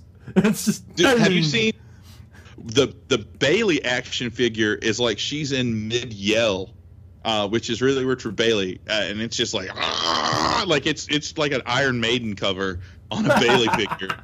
It's just to describe it because they had tried to have some cutesy little like robot chicken stop motion with some of the wrestler figures, and like it's their normal voices, but it's like there's just everyone looks normal, and Bailey should just be at the end of the table going, "I love playing with glue." Should be her thing. It's just disturbing. It's like they also they really treat women like with very short shelf lives for interest, like 2 to 3 months, you're out of the picture. Here comes someone else. 2 to 3 months, that person's out of the picture. They just rotate them and they bring them back in. I just had noticed that where recently, and they're where they're making a big deal. Like, we're really the first major company to do an all-women's pay-per-view if you don't count the Shimmer and the this and the this and the this and the constant women's tournaments in Japan. But it's us. And I'm not being a WWE hater. It's just, it's getting kind of to the point where it's annoying. Sorry. No, that's cool. That's a good point. I've heard of a Thunderdome cage match, but I'm pretty sure this is the Thunderdoom cage match we have here, which is and it's just a cage match, right? We have Ron Simmons taking on Butch Reed, the schism is now complete. We're now going to have the match here, the blow off of this feud. Both of them come out to the same music. Butch Reed has gone to the trunks, but has maintained the Doom boots. Has not changed those. Ron Simmons has changed everything. He's got his own Ron Simmons singles career, and he seems to be asking the crowd a lot of questions. Yeah. Well, Dusty does try to pump up the music. Well, we're pretty close to Florida State. Well, that's not gonna be the last time we hear that reference on this match. But he doesn't get like this overwhelming pop. It gets a pretty good pop. I think it sounds like they were banking on a big hometown pop for him almost. Black guy. We also have the thing. Teddy Long is going to be suspended in a. Unbeknownst to him. Yeah, apparently, because I love how JR's like. This shouldn't be surprising to him. It's one of the best JR comments of the night. I feel like it's always like this with this suspend the dickhead up in the cage. Like suspend the dickhead. Every single time it's like, hey, wait a minute. I hate it. So Dusty, once again, it doesn't take long. We're all in hyping Ron Simmons' FSU career. Just tons of it. We're getting tons of it between him and JR talking about his career as a football player. This is kind of a boring match, sadly. Butch Reed basically dominates Ron Simmons throughout most of it. He gets busted open twice, like in the mouth, and he gigs, I think, at some point. And it's just unfortunate. When Ric Flair and Butch Reed are wrestling, Ric Flair can lead him. Mm-hmm. And that was a great match. Remember, we really liked it. It was good. But Butch Reed leading Ron Simmons. And even though Butch Reed's a guy who was at WrestleMania, he's a guy who's wrestled on a big stage. Not the best guy. He's definitely not a ring general. Maybe a ring lieutenant. Not quite a ring general yet. But of course, when we get towards our finish here, because I'm leaving the football stuff to you guys, I'm gonna pass on that because I know you guys will do it better than me. The Teddy drops a chain. I thought it was a horseshoe at first into the ring because the way it was on the ground, it was like, the hell is that? But it's a chain, and of course the whole thing is thwarted, and Ron Simmons ducks the chain shot and hits an awesome looking spine buster to win the match, win the feud, wins Doom. He probably gets to keep the music. He wins Doom. The divorce. Delta Omega Michael Doom.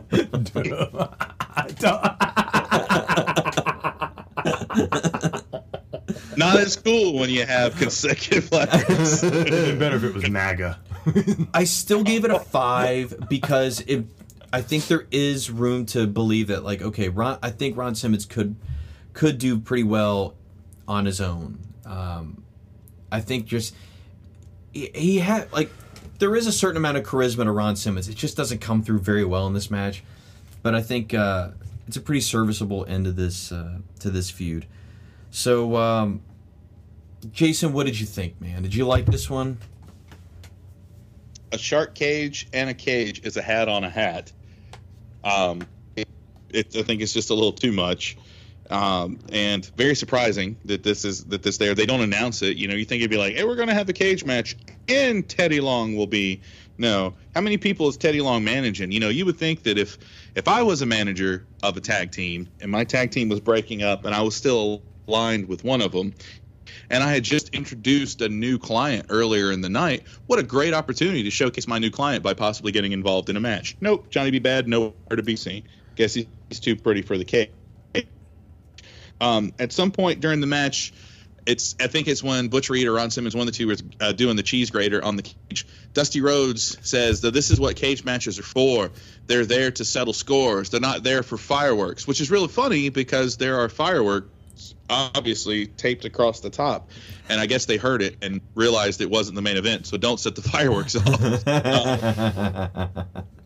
You hear, not only do we hear about how Dusty Rhodes won the United States, or excuse me, the World Heavyweight Championship here in this very building in Florida, but Dusty Rhodes has been in more cage matches than there have been cage matches in the existence of Earth.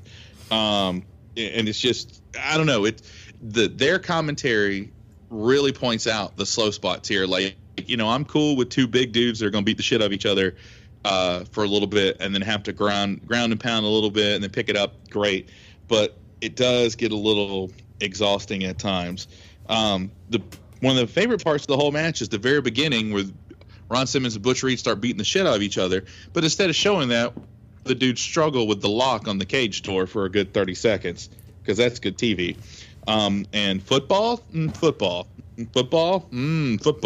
Let's make the same football reference, but 2 minutes apart from one another.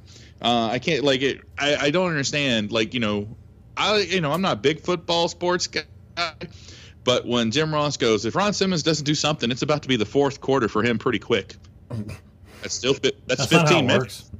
Yeah, I mean, he could be winning in the fourth quarter. There is a point where he confuses himself because he says it's 4th and 1 for him, and it's like, you realize he played defense, so like you're gonna have to. And he instantly tries to flip it. He's like, well, even if he's trying to stop him on 4th down, Jan, help me. Yeah, baby, 4th and 1, and it's just but I mean, it's I don't understand how there are rope breaks in a cage match. That's real confusing. At least this isn't one of those, there are 3 ways to win. This just seems like we just got you two dudes locked in the cage so you can beat the shit out of each other. I'm starting to think maybe they need metal detectors when they put dudes in shark cages because they all seem to be able to throw down things to their compatriot, even though I like how this cage was not above the ring. I got real nervous for the cameraman who decided to go stand right up under that cage, especially when Teddy Long was there jumping up and down. And I'm like, oh, no. Yeah, that guy draws the short straw for that. Bless their hearts, man. Every time they've done a cage match, that guy on the inside, they're ready for combat. It's MVP. He is. And it's the dude, he's losing so much weight. I'm so happy for him. But you get to see the Ron Simmons spine buster. The crowd reacts okay to Ron Simmons winning. I think if he was had been a face a little bit longer, or actually established as a face, I think he would have got a bigger pop. But they were too much relying on the hometown thing. Because, just because you played football in Florida doesn't mean you're going to get applauded everywhere you go in Florida. But I give this bad boy a 4. Real quick, this is to bring up Jason's point about Dusty is like a 3-man booth because he contradicts himself because they drop, I'll tell you the exact number, but they drop a lot of football references. And then he backtracks at the end by saying, well, this ain't football. It's like, well, then what are we doing here, Dust? What are we doing? It's like the other one comes out to play. It's great. Charlie, just go at it, man. Just. I'm glad no one mentioned this. So Dusty talked to Burt Reynolds earlier. Yeah, okay. Ron Simmons is Burt Reynolds' favorite wrestler? Well, yeah. No, he said wrestler. Yeah. I was like, no. No, he's not. I don't think so. I'm a dirty Dutchman now guy. Wait, that was Norm Macdonald. I mean, it's plausible. It's not that far-fetched. Not the part about calling him. Because Burt Reynolds went to FSU and played football there. Right, but I could believe, because we know Burt Reynolds has some connection because he's been at WrestleMania 10. Yeah, so, but I mean, it's not inconceivable. The part that's inconceivable is like you said. He called him up. Hey man, I gotta ask you a question. Yeah. Who's your favorite wrestler? And please be a WCW guy. Bandit. I just love it. Hey Burt, it's Dusty Rhodes. Virgil Reynolds. Virgil Reynolds. Executive producer Virgil Reynolds on the line for you. I'll just read my notes for this one because I can't really elaborate on this specifically. I put crowd shots are hilarious, and then right underneath it I wrote awful looking people. And just there really were. There were some real mongoloids sitting out there in that crowd. There were. Don't act like this is a foreign idea. It's an international idea. There's some horrifying looking freaks out there in WCW. Like Charlie Spill, Agent of Ice. Yeah. I didn't like him. Anyway, This took a turn. come on. Anyway, so back to the match. What? Just can't believe that was your lead off with that one. On base. I almost took second up for that. So there's, of course, the rope break. Jason mentioned that. I like the intensity of the match. Sometimes is fun because it should be kind of hard hitting. I love the spine buster. I love the way Ron Simmons does that. Unfortunately, though, the match is kind of boring, and it shouldn't be. But Ron Simmons is new to this. Having a singles career, having a face run, stuff like that, and we know where he goes later on, and he's great. But I can't recommend this match too highly. I gave it a 5. Couple quick things. Philip Goad coming out of the bullpen again. He's got a real heater here. The Super Brawl football stats. JR 17, Dusty 8. A total of 25 football references. He doubled Dusty. And it's like, if you take out the one match, this match, it drops to 9. That's how many they drop in this match alone. Well, now, let's bring up the line. Yeah, the line of line. the fucking night. Okay, yeah, because we forgot after to mention the match is over. Is it JR or Dusty who says? It's Dusty. Yeah. It's Dusty. Dusty said, Florida State Seminoles 1, Reed 0. Yeah. You fucking idiot. What are you doing? Like, what is... Are they trying to get an endorsement from the Florida State Seminoles? Yeah, exactly. Because that's exactly something NCAA would be cool about is WCW. Like... I want to see more of that Oz. Worst. Yeah. Yeah. Let's send him up to Georgia State. They've got an opener. We need Oz. It's terrible. So, everyone got... Yeah, everyone's good. Okay, good. Then, okay. JR and Dusty then expound upon the World Tag Team title match coming up. I don't think it's going to be friend versus friend. I think it's going to be going for the gold. Just stellar commentary. Stellar. Then we get... I can't believe I'm saying this in 1991. A video package? Yes, and a good one. Yeah. I like this one. Yeah. I do. You didn't? Dude, this is pretty good. This is very clearly... It ain't my way, but No. it's all right. It's fucking downtrodden music in the beginning. It's Desire. This for is the two Kid teams. Rock. Up and down that long... John Jimston That's- here putting out this bullshit. Whatever. The I best liked part, it. though, is the end with the PowerPoint Photoshop Yeah, Express okay. where they just That looks crop straight out of a the video. Steiners over some other... I think it was Doom when it was Sting and Luger that fought Doom. It reminds me of the video package from Revenge when it ends with Sting and Hogan Yeah. like standing next to each other, and you're like, oh, they clearly just put two images Yeah. together. Like, what's the story? Like, a video package These are tells two a story. really, real big fan favorites. Do you think that That's the story. everybody knows who these guys are?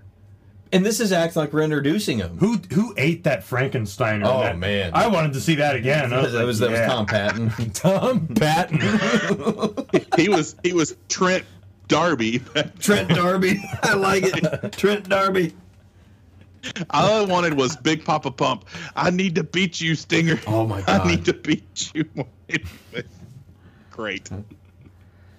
So that brings us to our match here. Jason, we've got Sting and Lex Luger, who's the United States champion, as we mentioned earlier, taking on the Steiner brothers for the World Tag Team Championship.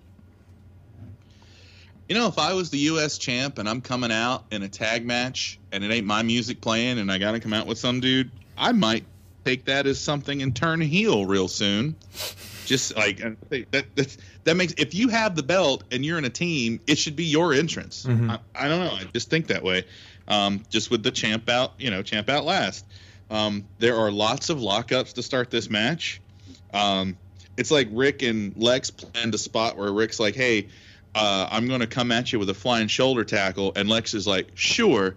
And then Lexi gets or stuffs him because Rick comes with a shoulder tackle. It's good. And he's the one that goes flying across the fucking mat. It looks weird, but you like something happened here.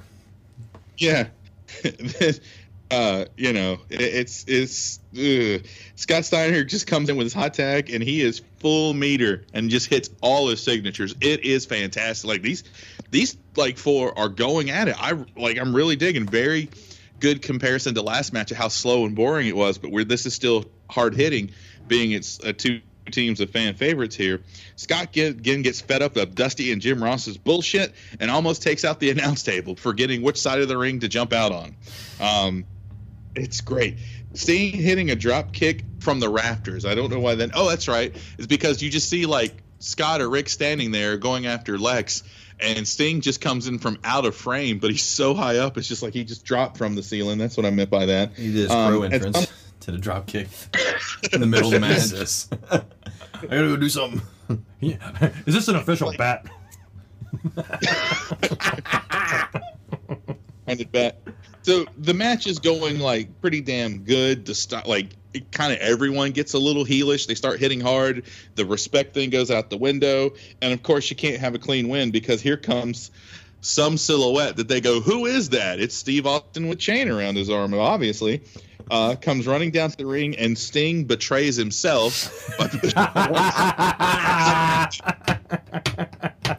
take the hit. He gets hit with the chain. Betrayal.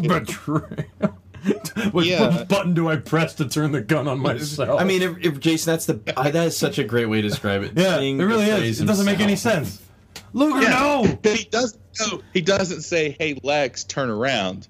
He just pushes Lex, and there's like 2 or 3 beats. Then he just eats the Russian sickle with the chain, but it's not a full one because he's on the inside of the ring. Nikita's on the outside of the ring, so the ropes take a big run of it. But that's enough. And then everyone's like huddling around Sting, and Lex is super protective. Back off, and you can see them go, "We just want to know what's up." And the best part is Sting starts pantomiming what happened. He's like, because you see him go, and he come down here, and he had a chain wrapped around his arm. He's just describing it. Like Rick and Scott are getting ready to get in the patrol car, blasting the Beastie Boys Sabotage, and go fight it. Sting collects himself for a few minutes. Nikita runs to the back to talk to Shivani, and Sting, like a superhero, takes a beeline to the exact room where Nikita is. Pull off 316 says I just... Like a little Cabernet Sauvignon, little Nikita Cola, IPA. Little vodka. Because I'm a Minnesota guy. But it just, like, the match itself, before the shenanigans, dude, I was so into it. This is what I want to see from these four. And I give it a 7.5. Charlie, what'd you think of this? Luger is very unfamiliar with Sting's pyro.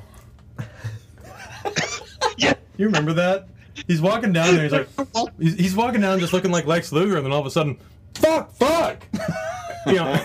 And Sting's like staring straight ahead. They're just like, don't worry about it. Like, it's fine. Luger was not expecting pyro, so that was funny. Complete man was not set, was not ready for this. I love the Luger line that he gives to Rick Steiner. And I want to say it was Rick Steiner that sold it, but it actually just really looked like Luger just hit him as hard as he could. It was really cool. Scott Steiner, when he gets tagged in, man, it's like he doesn't just do his signatures. Some of them he does twice. Like, yo, you like that tilt-a-whirl slam that I come up with once? Wow. I swear, he's talking some major shit after he hits those. He was like, yeah, no, that he did. He hit it, and then he turns around and he goes, fuck! Like, I'm so into myself right now. And just like, hey, man, I am too. This is pretty cool. All-day buffet! Steiner screwdriver! By the way, I'm not wearing any underwear under these pink tights, so it's really weird looking. That's very true. My favorite part of the match, I mentioned this to you off air, loved this. So Lex Luger calls for the torture rack, and, you know, it's like, oh, let's see what happens. But it's so exciting to the crowd. It's even exciting to Randy Anderson, so he decides to call for the torture rack. Randy Anderson's looking at him doing the torture rack motion like, that? You really? Do we get to see it? Even Dusty's like, I want to see a torture rack. Fuck you, Dusty. We all want to see one, motherfucker. I want to see you in it. I mean, I know Luger could get him up. I know he could. But yeah, look, Randy Anderson, I kind of want to see him put somebody in a torture rack. Yeah. But we don't. No. Nikita Koloff. Okay, so this is, I hate this in matches where not so much the Sting part, because man, I didn't see that coming. Where he turned on himself, as Jason said, because that's what he did. That's what he fucking did. It was really stupid. So who pinned Sting? Was it Scott? Steiner. Did Scott just magically think that Sting just like knocked himself out? Because all of a sudden, once the match is over, the Steiners are like, "Hey, what happened?" You know, like we saw you on the ground. We just decided to cover you, but I didn't actually ask how that happened because I know Rick was over there. Is this James Halliday talking? Sorry, on the ground there, Padawan. Did I hit you with a Frank Steiner? Can we go Because I don't backwards? remember doing it. Yeah, like, and you know, none of these guys are taking the Frankensteiner, but like Scott Steiner does a belly to belly off the top rope. It's so cool. It looks amazing. Sting does this leap over the top rope. Oh my god. And- Okay, I was going to ask you, remember this in terrifying. Revenge? Yes. Like, what, you would That take move. a chance on this? You hit A the second you hit the other rope, and you're like, uh-oh.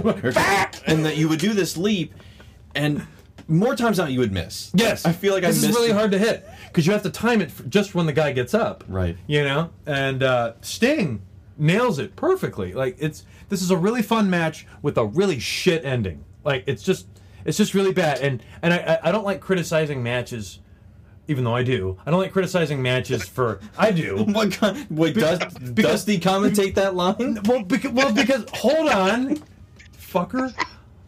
Don't do that. Oh, Hold on. Like the way that what I'm talking about. Want another one of those? God damn it, I can't even get through this one. No, hold on.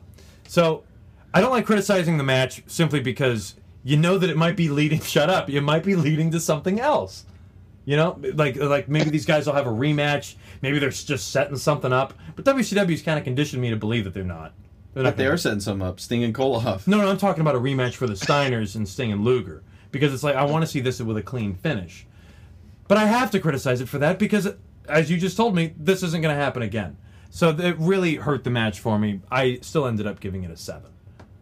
what are we? What this is episode what, like 118, somewhere up in there? Is it? And you're just now letting us know you hate criticizing matches. I don't like Scoring. criticizing matches for that reason because usually, like especially in WWF style, it's because they're setting something up. Like, I don't know why this is the first thing to come to my mind, but Royal Rumble 92 with Sid and Hogan.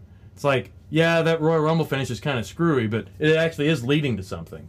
Right. WCW is just, that match, that dream match that you wanted, yeah, it's going to have a shit finish, and there's not going to be any real sequel to I it. just find it hard to believe they didn't have anything for these guys to do. Yeah. You know what I Not mean? even the U.S. Championship being defended. Right. So, exactly. you're telling me that Nikita's feuding with who now? It was. I mean, it's pretty much set up him and Sting. Which is hilarious because the whole reason Nikita came back was to fight You know Luger. what bothers me? Why isn't Muta Sting on here? This was the rematch that they talked about. The Yeah. return of from the Rising Sun. Like, it just feels like if you're gonna have the rematch from the main that's event, right. why aren't we doing it? Because JR wanted to just jerk off himself again. Like, we didn't need to do a rematch in the States, of course. Jan, stay out of this. Stay out of this. Well, I got it. because William, Puts his we hat had on. to have the Black Bart Big Josh match. I mean, that had to be there. With so his two Sting and buddies. Muta just got bumped from the card. Sorry, scholars. They sent Muta back to Japan. He flew all the way over to St. Petersburg for the card, and they're like, "Oh yeah, man, you're not booked." God, that would He missed himself and leaves. He uses the mist on himself and he leaves. He stands under it. Wow. It's elegant. That's elegante. Takes off the makeup and it's elegante. I'm straight edge. Austin. It was me all along. It was me. Got any orange juice?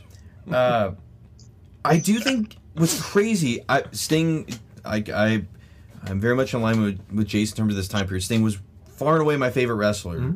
Easily. He's the worst guy in this match. He is. Like, Isn't that everybody is like a step ahead. He does nail that. Is that considered a plancha? I don't know if that's considered.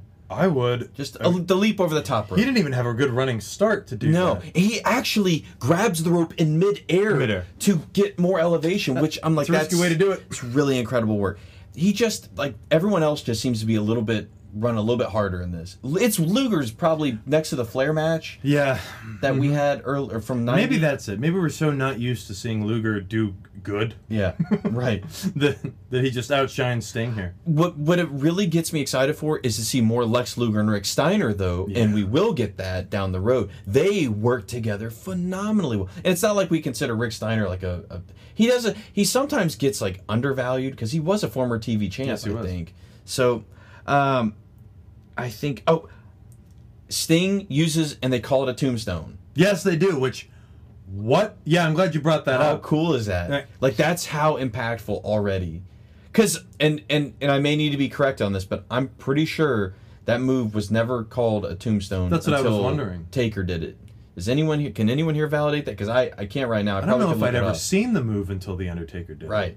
You know. I mean, if somebody did it, I don't think they called it that. Because I feel like it's reasonable to believe somebody did it, but to call it and for it to be a finisher is another thing. When he did it, like it was this weird, of course, like Nexus thing where it's just you're thinking about if only they had had a match, they could have done that spot because everybody else does it at Taker. Like I'm gonna put the tombstone on Taker because they do the reverse thing too, and it's like, wow, look how early they started doing that. There's just one other spot that I really like, and there is a top rope bulldog off a blind tag. Yes, That is just yes. that's high risk. And it pays off. It's really, really cool. But yeah, I just the absurdity of the finish is you're the legal man. Why are you taking a bump for the guy who's not legal? It's not a tag team wrestling. DTA, Will. DTA. Don't trust anybody. Don't Even trust yourself. anybody, Stinger. Fuck you. I need the real Nikita Cole. I need the real Steve Koloff. Give me a sickle, damn it! Give me Roger. My illustrious wife, Svetlana, come here. We do opening of my show. We talk to guest hour 30 minutes. No reason for me to ramble 20 minutes later You talking talk about about running a your parking songs. You spot at talk Trader about your Joe's. John 3:16. Fucking awesome. Get him out of here and find him his bottle of Thunderbird and Courage. Dude, now I want it. I want Stone Cold Nikita Cole. I'm serving notice to every one of the WCW superstars. whoever they are. I like WCW superstars. Well, it's true, Charlie. In an alternate reality, John Cena lost in 2 minutes to Oz at a WrestleMania this year. That's pretty good. All right, so coming off that, we throw it back to Stone Cold Steve Koloff, who is with Tony, dropping the 316 promo. Sting is like back, he books it. That's a small backstage. Yes, it is. He books it back there. Tony just says, oh, Sting was at the wrong place at the wrong time, and then on cue, Sting appears. They start brawling in the back all the way out to the outside parking lot. They brawl in the snow, and they get... I'm just kidding. It's the same Valentine's Day That's massacre. exactly. I was just thinking that would have been awesome if they did. I was taken aback. I was like, wait, this is May and in Florida, and they brawl in the snow. Global warming, my ass. At this point, somebody needed to actually take DDP's microphone and give it to Capetta because his is not working. What's wrong? What'd you give that match? I gave it an 8. Oh. Capetta's microphone completely is He's got the out. microphone that Paul Lee thought he Because had. we've got a sleeper of a match coming here. And I say a sleeper because this was a welcome out of nowhere. Like, oh, we're doing this? Beautiful Bobby Eaton is taking on the Enforcer, Double A, any other nicknames? Arn Anderson for the World Television title. And of course, Arn Anderson, who many times has been billed from a place in Minnesota. It's just from Minnesota. Fuck it. All right, here we go. Is this... Wait, is this Charlie's? I don't know, is it? Yeah. Yeah, it It's is. fine? Okay, I cool. let off with Steiner Sting. I hope one day when we have episode 201, I want to cut together every time I have forgotten whose match it is because That would be a long... It's a. Is it me? Doesn't matter. Or there's also one where you could like, son, do you want to do this one? I know you've been railing on this match for. No, I'm good. Oh wow. All right, back to the original order. That's happened a couple of times too. Thanks. No. It's funny I'm just because gonna go fuck myself here. It's okay. So, a call back to a comment I said earlier. Dusty Rhodes says that Arn Anderson is the greatest television champion. I think it's JR. No, it's Dusty, isn't it, Dusty? I say JR. One of those I have is JR hypes him as being considered the best TV champion ever. He said, and he tries to do this thing where he's like, in some circles or in some people's opinions, he tries to like not put it on himself, even though he's saying it. Even though this is like the first time we've seen him defend the title, like not taking anything away from Arn Anderson, but it's like, all right. I love Triple H, Double A. I love Double A doing Triple A. Triple A, Arn Anderson. Should come fix your car. Team him up at the Repo Man. Double A doing a rocket launcher to Beautiful Bobby off the top onto the ramp, which is just really cool. Eat it. Yeah, just really great stuff. So Double A becomes a cerebral assassin in this match, working on Bobby's leg, and this is where I struggle with this match a little bit, because Arn Anderson's actually doing great work, like really interesting body part specific wrestling, which isn't always interesting, but it works. And he spends probably, I want to say, at least 10 minutes doing moves to him on the leg, even though he's not really going for a submission move of any kind to end it possibly.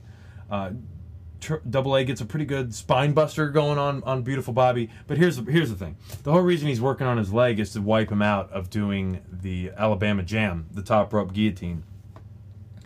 And Bobby does a pretty decent job for the most part of the match, selling the fact that his leg is hurt, and it's good. And then the ending comes where he has absolutely no issue getting to the top rope, and it's not like he tries 2 or 3 times to get to the top rope. He gets up in one shot. Drops the Alabama Jam, which, by the way, looks even more amazing than the last time we saw it. And this is him with an injured leg, quote unquote. And he gets a 1, 2, 3. It's a fine match. I like it. It's just these little leaps in logic where Arn Anderson is clearly like working on his leg so that he can't do this move, and yet he does it with no problem whatsoever. Like, the continuity, I think, is fucked. But I can't help but like the match for what it was. Despite that, I gave it a 6. Jason, what'd you think of it? I mean, Charlie, it's not their fault you don't understand adrenaline. No, that's an excuse that they use. Yeah. I hate when you'll see someone get this, like they'll get their hamstring or whatever worked over because they got to do that, and then they go, oh, it's adrenaline. Like it'd have been different if he did. I don't remember if he tried it a couple times to get over there and couldn't get up quick enough, and Arn got to him. And is that how he gets the first rocket launcher? I don't remember, but I get that. It is a pain. It's just that this is really the match where I noticed that the WCW turnbuckles have like that extension that comes out about 4 inches. So when you're wrapping someone's leg around it, it really looks like it does hurt like a motherfucker.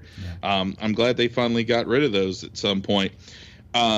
Jim Ross, I noticed this throughout the course of all of his WCW tenure, says everyone has the quickness advantage. Every match, this person has the quickness advantage. And then later on that same match, he'll say this other person has the quickness advantage. It's really weird. I don't think he knows what those words actually mean. Dusty Rhodes says he wishes that he had a telestrator. I pray to God Dusty Rhodes never gets a telestrator. I have the same note. I agree 100%. Please don't ever do it. Fuck you, JR. Don't say all we see is he just starts writing, I am Dusty Rhodes, I am Dusty Rhodes, I am Dusty Rhodes, like the Simpsons intro with Bart Simpson, just over and over again. Dusty Rhodes and everything is baby daddy, baby. I mean, despite the leap in logic we take, I've always liked Arn working a body part. And they used to, I remember they would talk about it, like I think it's later WCW, that Arn would be good about going at body parts and would do that so much that when he had an injury, if it was his left arm, he would tape up his right arm to keep his opponents from going after his hurt arm, which, sounds smart, but then you're going to wind up with 2 bad arms. There's a little problem there. We get a Barry Windham mosey in as he takes his sweet fucking time to come down, and he and Pillman are both just taped up to the point, and the blood's still coming through. And I'm like, how? Again, I don't know how you got bloody, and then much less to be this bloody. I guess, Stan Stan Hansen was taking up all the shower time so no one could wash off. But here they come just in time for us to not get to see the pinfall win of Beautiful Bobby pitting Arn Anderson. We get to see it in a replay, but this is only the second time we've had the TV title defended on our run of the podcast, and only the first time that Arn Anderson, the greatest TV champion of all time, has actually defended this thing. I still give this match a 6. I really like this. I like that there's this really built-in kind of underdog story for Bobby Eaton. I've heard, like, many people have podcasted that have been in pro wrestling. He's the nicest guy ever. The best thing I've read about Bobby Eaton is someone saying, like most wrestlers would say, "Oh, I'm fighting Bobby Eaton tonight." Oh, like I have the night off. Basically, Exactly. I have the night off. Exactly.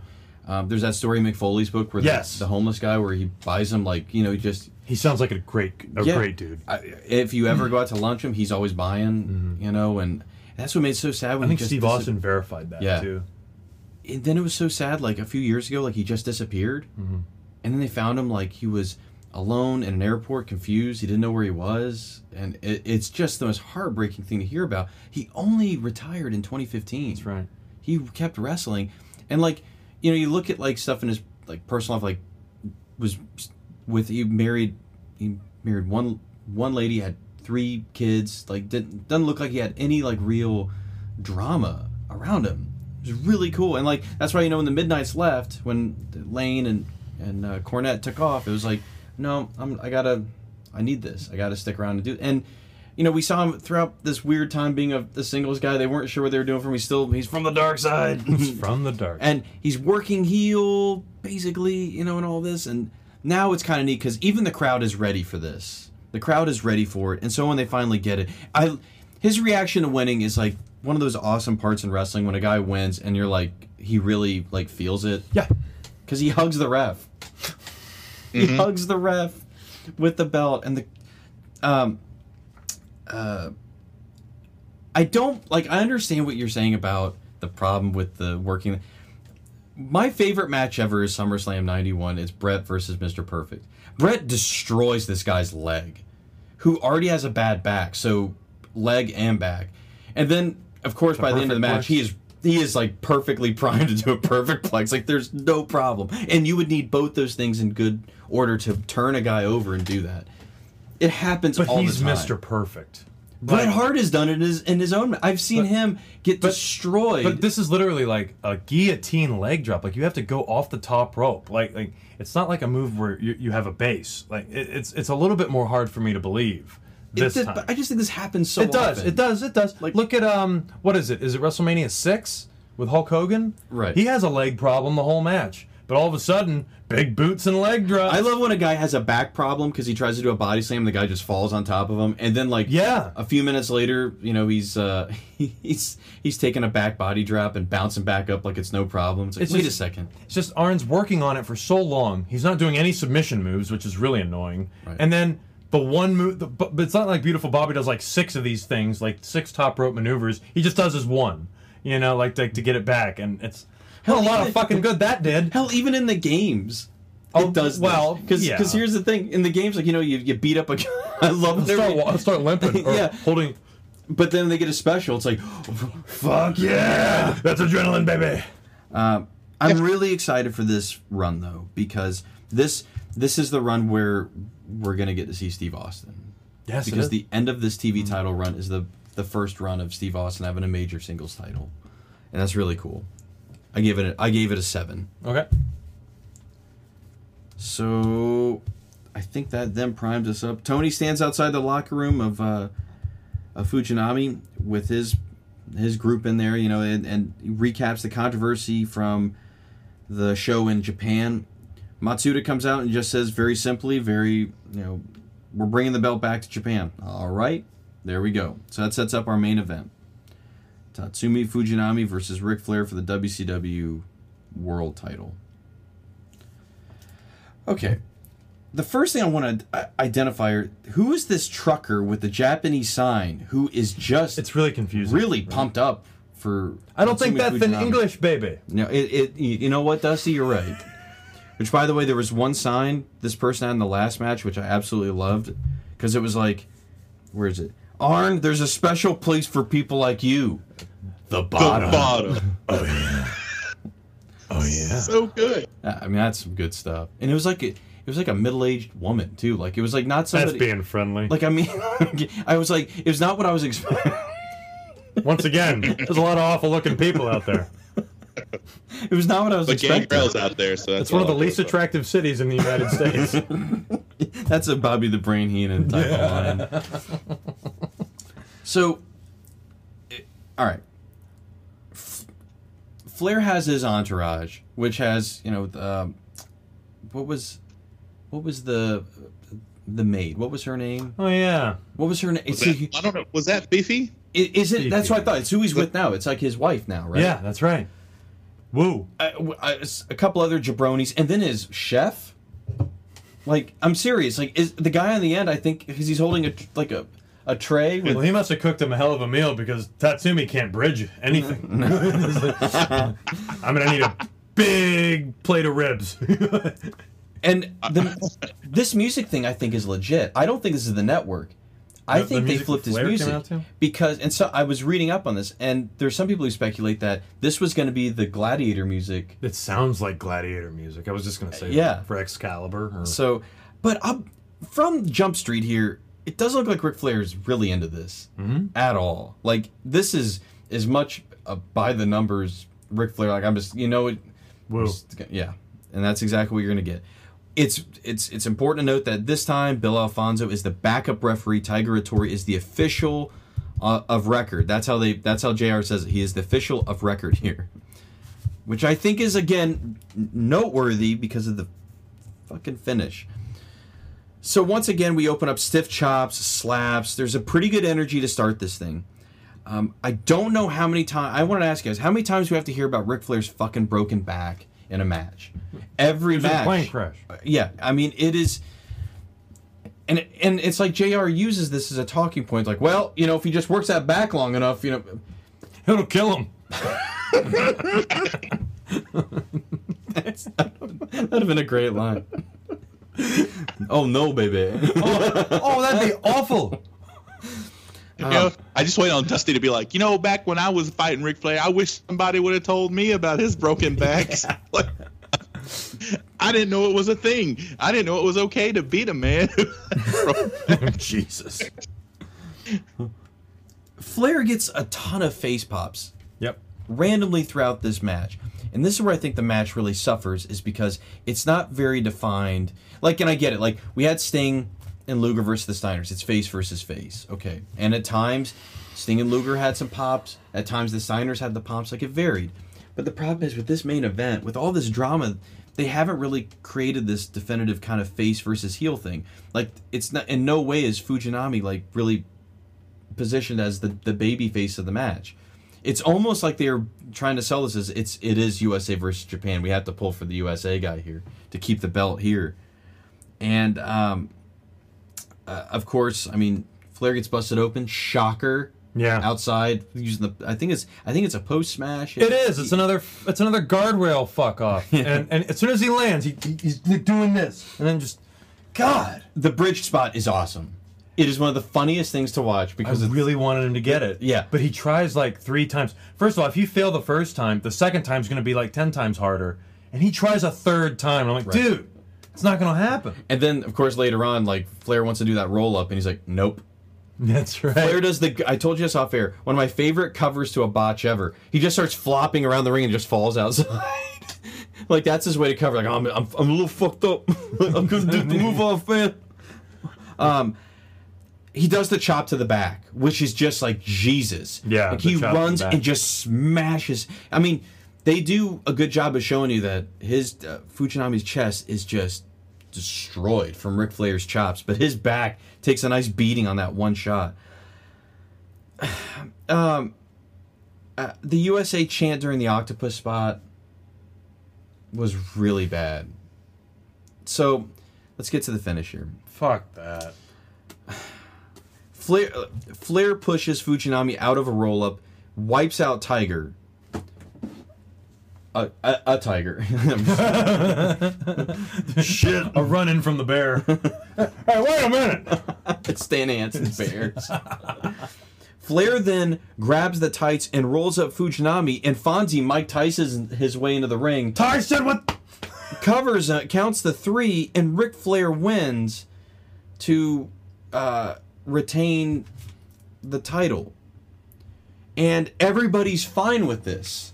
Everybody's Now they are. perfectly fine with this. And it's I'm sorry, I'm kind of aghast because, like, I told you this off air again. I'm like, I don't see how this is okay when you just made a bitch fit. Yeah. You threw a huge, massive, like, problem about this in Japan, saying that, oh, not only to go over the top rope, but Tiger Hattori wasn't even the official of record. Well, now he is, and the other guy countered it, and you're fine. I still give it a 6. It's a good match. I don't think it tells a better story than they did in Japan, and I just think their ambivalence towards the finish being okay is kind of bad to me. I just don't like how all of a sudden, just because it's over here in the States, it's fine. Jason, what did you think, sir? I still don't understand how Fujinami's the challenger. I mean, he won, Flair took it, but he still has the belt. Like, he still should be the person considered the champion. I don't know. Because Jason, real quick, on that point, just real quick, because you make a good point. Every other circumstance, when a guy loses, he's lost. There is no replay that takes it back subsequently. Like, Oh, yeah. it happens. It's Like, pro wrestling. Dallas folks. Page literally, like, louds out one of the false finishes from one of the earlier matches, and nothing happens. Right. So I just want to point that out, Jason, because you're right. He should be the champ. Like, this bullshit logic that they're doing with it it sucks. But go ahead about the 2 refs. Well, whereas the 2 refs clearly tell you something. I mean, like, right from the get-go, something's up. You should just, it immediately takes, or it builds like this, oh, I wonder what's going to happen, but also steals the surprise of something happening. Because on the WWE Network, Super Brawl, the little just one sentence that this one gets is champions collide as Ric Flair faces off against Tatsumi Fujinami with both WCW and NWA World Heavyweight Championships on the line.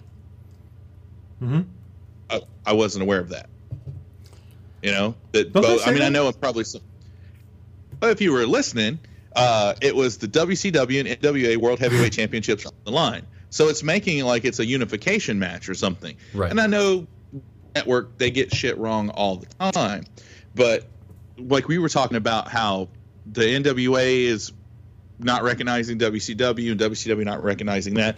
Like, I would be pissed off if I flew across the country. Like the last one, that's a great story about, okay, here's the screwy finish. Here's the guy who won. The guy who lost comes in, throws a tantrum, and just physically takes the belt. It's wrestling. I'm perfectly cool with that. Yeah. But with this coming back suddenly, just because we're in America, Ric Flair's the champ, Fujinami's the challenger. You know, it's his match to lose. Flair doesn't have to do anything as far as negative. It just doesn't make sense, and it's not okay. To me, like, it really just convolutes shit a whole lot. They're almost saying like Super Brawl didn't happen, or not Super Brawl. Sorry, the Right. The company, yeah. the Super Show didn't happen. It doesn't exist. That's all fantasy. But to get to the match itself, there's a whiffed crossbody that's like only 2 inches away from when it's whiffed. Flair's up against the ropes, and Fujinami jumps at him and completely misses him. And then they try the spot again, and just Flair goes over the top rope. I didn't like the match's pace at first. It took until Flair got bloody, and then suddenly it does kick in a high gear. And both of them start picking up and having a sense of urgency. Then that dies really quick, going into a bunch of holds and stuff. You know, I like the octopus hold coming through. I do hate the USA. It's just like, you don't have a prayer of being cheered in the U.S. if you're not a citizen. It's so stupid that, you know, this guy who clearly was wronged is trying to win back the belt, but, you know, he's a foreigner. Let's get him. MAGA. I wonder how that came to be. But I mean, like the here we go. We're just going to do the opposite of what happened last time. Only Tiger Hattori doesn't sell nearly as good as Fonzie does. And there's not even, like, it's immediate. It's like, Hattori's out. Here comes Fonzie. 1, 2, 3. And then Flair dips. Flair's gone. Generally, the person who wins it's almost like it's something I remember, I think, Charlie, you said when John Cena would lose a championship, he doesn't get out of the ring. He stands there and points and then does his endorsement and bullshit and moves on. Oh, yeah. But Flair's gone. It's just like this kind of confusion with, just Fujinami sitting in the ring, and even the other Tiger Hattori's like, no, just batting it off, like back to him, not what happened. And then clearly it wasn't that they were out of time, because Dusty and Jim Ross vamp for 3 fucking minutes. Yeah. That whole... It's a little peculiar. Jason, it's Yeah, like the opposite. Like we always joke about, we're out of time. No, we have time. We have plenty of time. This happened on one of the shows earlier with a time limit. Yeah, that's right. Yeah. It's like we're TV time, and then a couple minutes. So, I mean, like, plus this is getting to where we're getting a Triple H NWA World Heavyweight Championship levels of matches sometimes being a little too long, especially because this was the second. The first one I get, it's a big deal. This one was just a little too long for my taste, but it wasn't completely offensive. I just give it a 5 right down the middle. Wow. All right, man. What you think? Man. If Ric Flair used to play football, and it never comes up. It never comes up. And you want to know why? Because only college counts. Fucker. Yeah, I think that's it, I swear. Only college counts? Well, didn't he play high school football? Isn't that what he did? Oh, yeah. Didn't he go... Yeah, I thought he went to... Because in the ESPN doc, they said he went to college. I can't remember if he was on the I can't remember if he team. played... I think he might have been on the team, but he didn't last that long. Like, because Flair was a bigger guy. Yeah. It's just... And his football background never comes up. And that always just kind of bothers me. Did that knock the match down a little bit for you? Well, I have an expectation with Jim Ross in WCW, and he's not fulfilling it. He's tricking me into wanting football references. Because it's like Ric Flair. We come back next time Charlie's doing fantasy football. He's like, I'm all in on this shit. Why didn't anybody tell me? Why aren't there wrestling references in football? I want to hear more. I have said that. Let's promote wrestling on Monday Night Football. Well, get ready. It's coming. Oh, man. That's right. We're a year out. So Ric Flair was knocked over the top rope. How is that not a DQ? Like, it's just... That rule is officially pissing me off. It's just, okay, sometimes it's effect, sometimes it's not. In the last show, it was in effect because it was for the WCW World title, even though the match took place in Japan. They made a huge deal out of it on that show. On this show, it doesn't even get a reference. And there was a weird thing where Fujinami backdropped him over the top rope in the Japan show, but in this one, he flat out clotheslines him over the top or something. Nothing. Bad consistency there. Wait a minute. Yeah, this is really cool. So Ric Flair slaps Fujinami in the figure 4, and then JR decides for some reason or another to point out what a nice guy Fujinami is. I don't understand why. He's like in the figure 4, like screaming, like, no, doing all that stuff. And JR goes, I had dinner once with Fujinami. He's a pretty nice fella. I'm like, thanks. Like, that doesn't help me here. So then, so this bridge spot, because it's what, a Northern Light suplex, or I can't. Is it a? It's not a backslide. I don't know how to. I know this move. I don't know how to name it. I wonder if it's like, because a lot of this is on Flair. It's like, Flair, you got to stand up, right? And he's got to help you. In theory, it really shouldn't be as hard as it sounds. But they almost get it the first time, and then Flair just sits on Fujinami's head. And I'm like, oh no. Then they go for it again. It reminded me of Roman Reigns, how he kept going for the tombstone in his match against The Undertaker. And Taker did that weird little gallop jump and like almost tombstoned himself. When he did that. That was kind of fun to watch. The way Flair blades is so funny in this match, because we didn't really go into it. So he's on the ground, he blades, he stands up kind of slow, and then... Sorry, this is audio-only podcast, but I'll do it for you. He literally just stands up and goes, ah! like he stares up at the sky and makes this ridiculous face, like to show that he got me. Yeah, it's very theatrical and over the top. The chop to the back, this botch that Flair did, I called it the No-Oklahoma roll. I like that. I like that. It didn't go through. And so the octopus, Dusty says, "Oh, baby, this is so painful. You don't know whether to give up or go blind." I'm like, Dusty.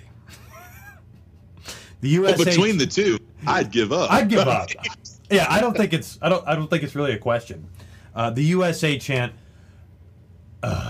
Once again, I'm like, Fujinami is not playing a heel.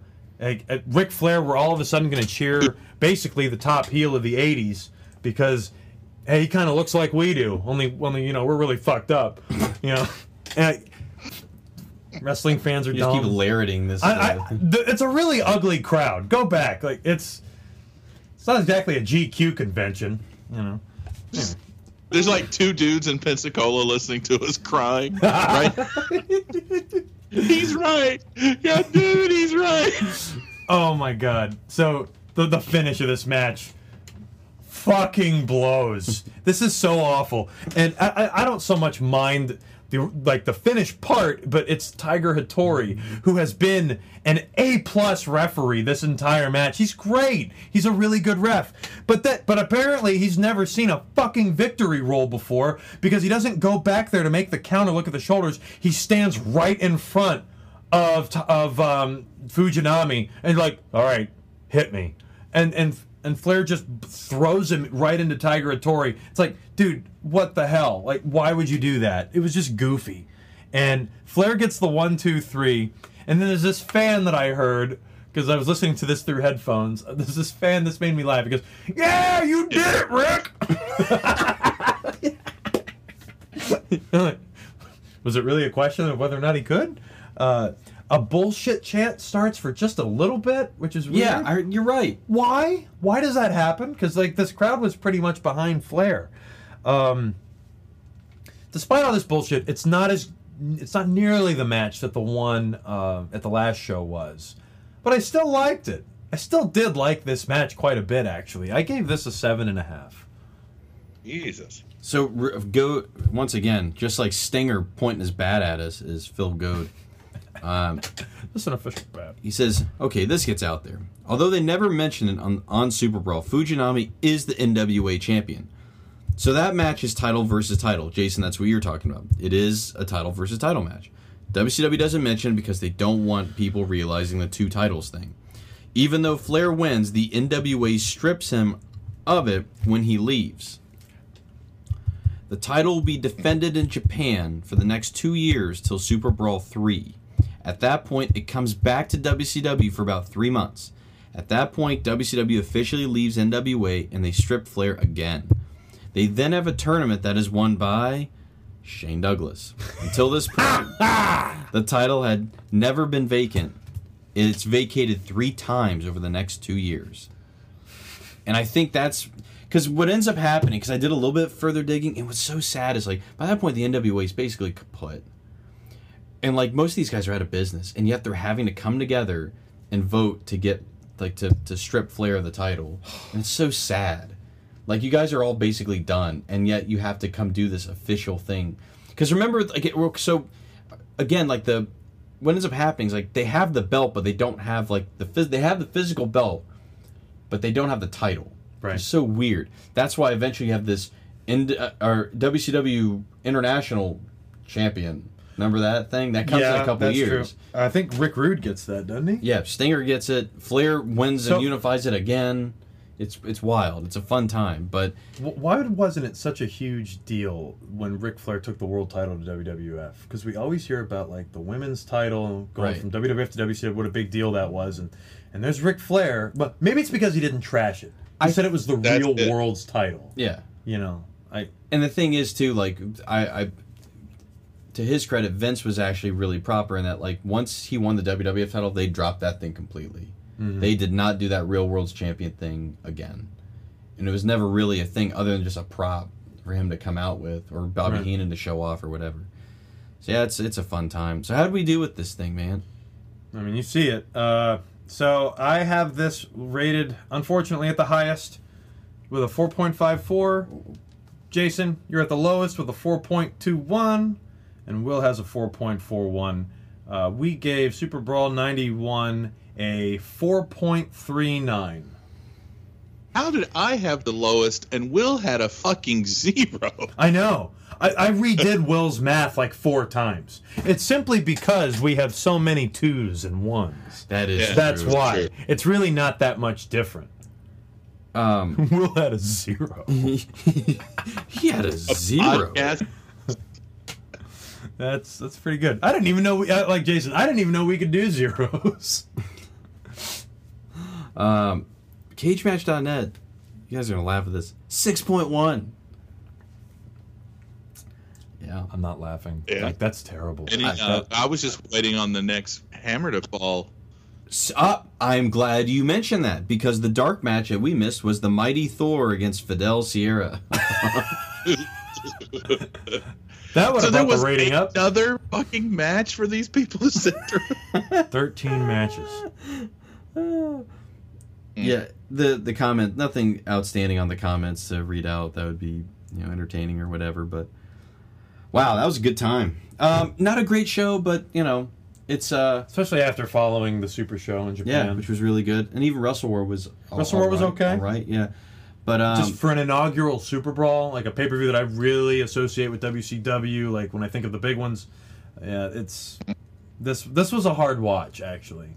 I'm looking up because I'm looking up something that has to do with the next show here because it's coming up. The now we get back to clashes, which is kind of cool. Like we finally are back to a clash because those are always fun to revisit. Clash of Champions 15, and I'm trying to see if I had a name for it real quick, but I don't think it does. Oh, they finally dropped that because they do drop that at some point. I think it's called, by the way, Knoxville, USA. Wait. I mean, With Kane I'm as the mayor? excited because there was a name drop on this show that I'm surprised that during the Johnny B. Bad that PM News. So Yes. PM News is coming, which means Van Hammer's coming. We get Cactus Jack is coming. So it's. Oh man, that's right. There's a lot of guys coming Yeah, with Steve so- Austin. Yeah. Knoxville, Dude, USA. Rude. You know where this one's taking place. Yeah. Boise, Idaho. Yeah, it's that'll be good. That'll be good to check out. First match right off the bat. Freebirds and Bad Street versus God. Young Pistols and Tom Zink. It's like I was telling you off air. This is basically becoming ECW, It where it's is. the same opening 4 matches. Yeah. and it's like this is hell. It's just Tajiri and Super Crazy fighting forever. Now it's the Young Pistols and the Freebirds. Man, really makes you appreciate Tajiri and Super Yeah, Crazy. it does because man, these matches are all the same. Huge fan of the GIF of them doing the mist together. Wow, That was awesome. Yeah. Big fan of that. I was glad that got sent to us. Jason, got anything to plug, talk about? No, not yet. Chuck, we've got the Fugitive 25th anniversary episode for Real Change Pod coming out this week, which will be really cool. Yeah. That's and it's a really fun episode.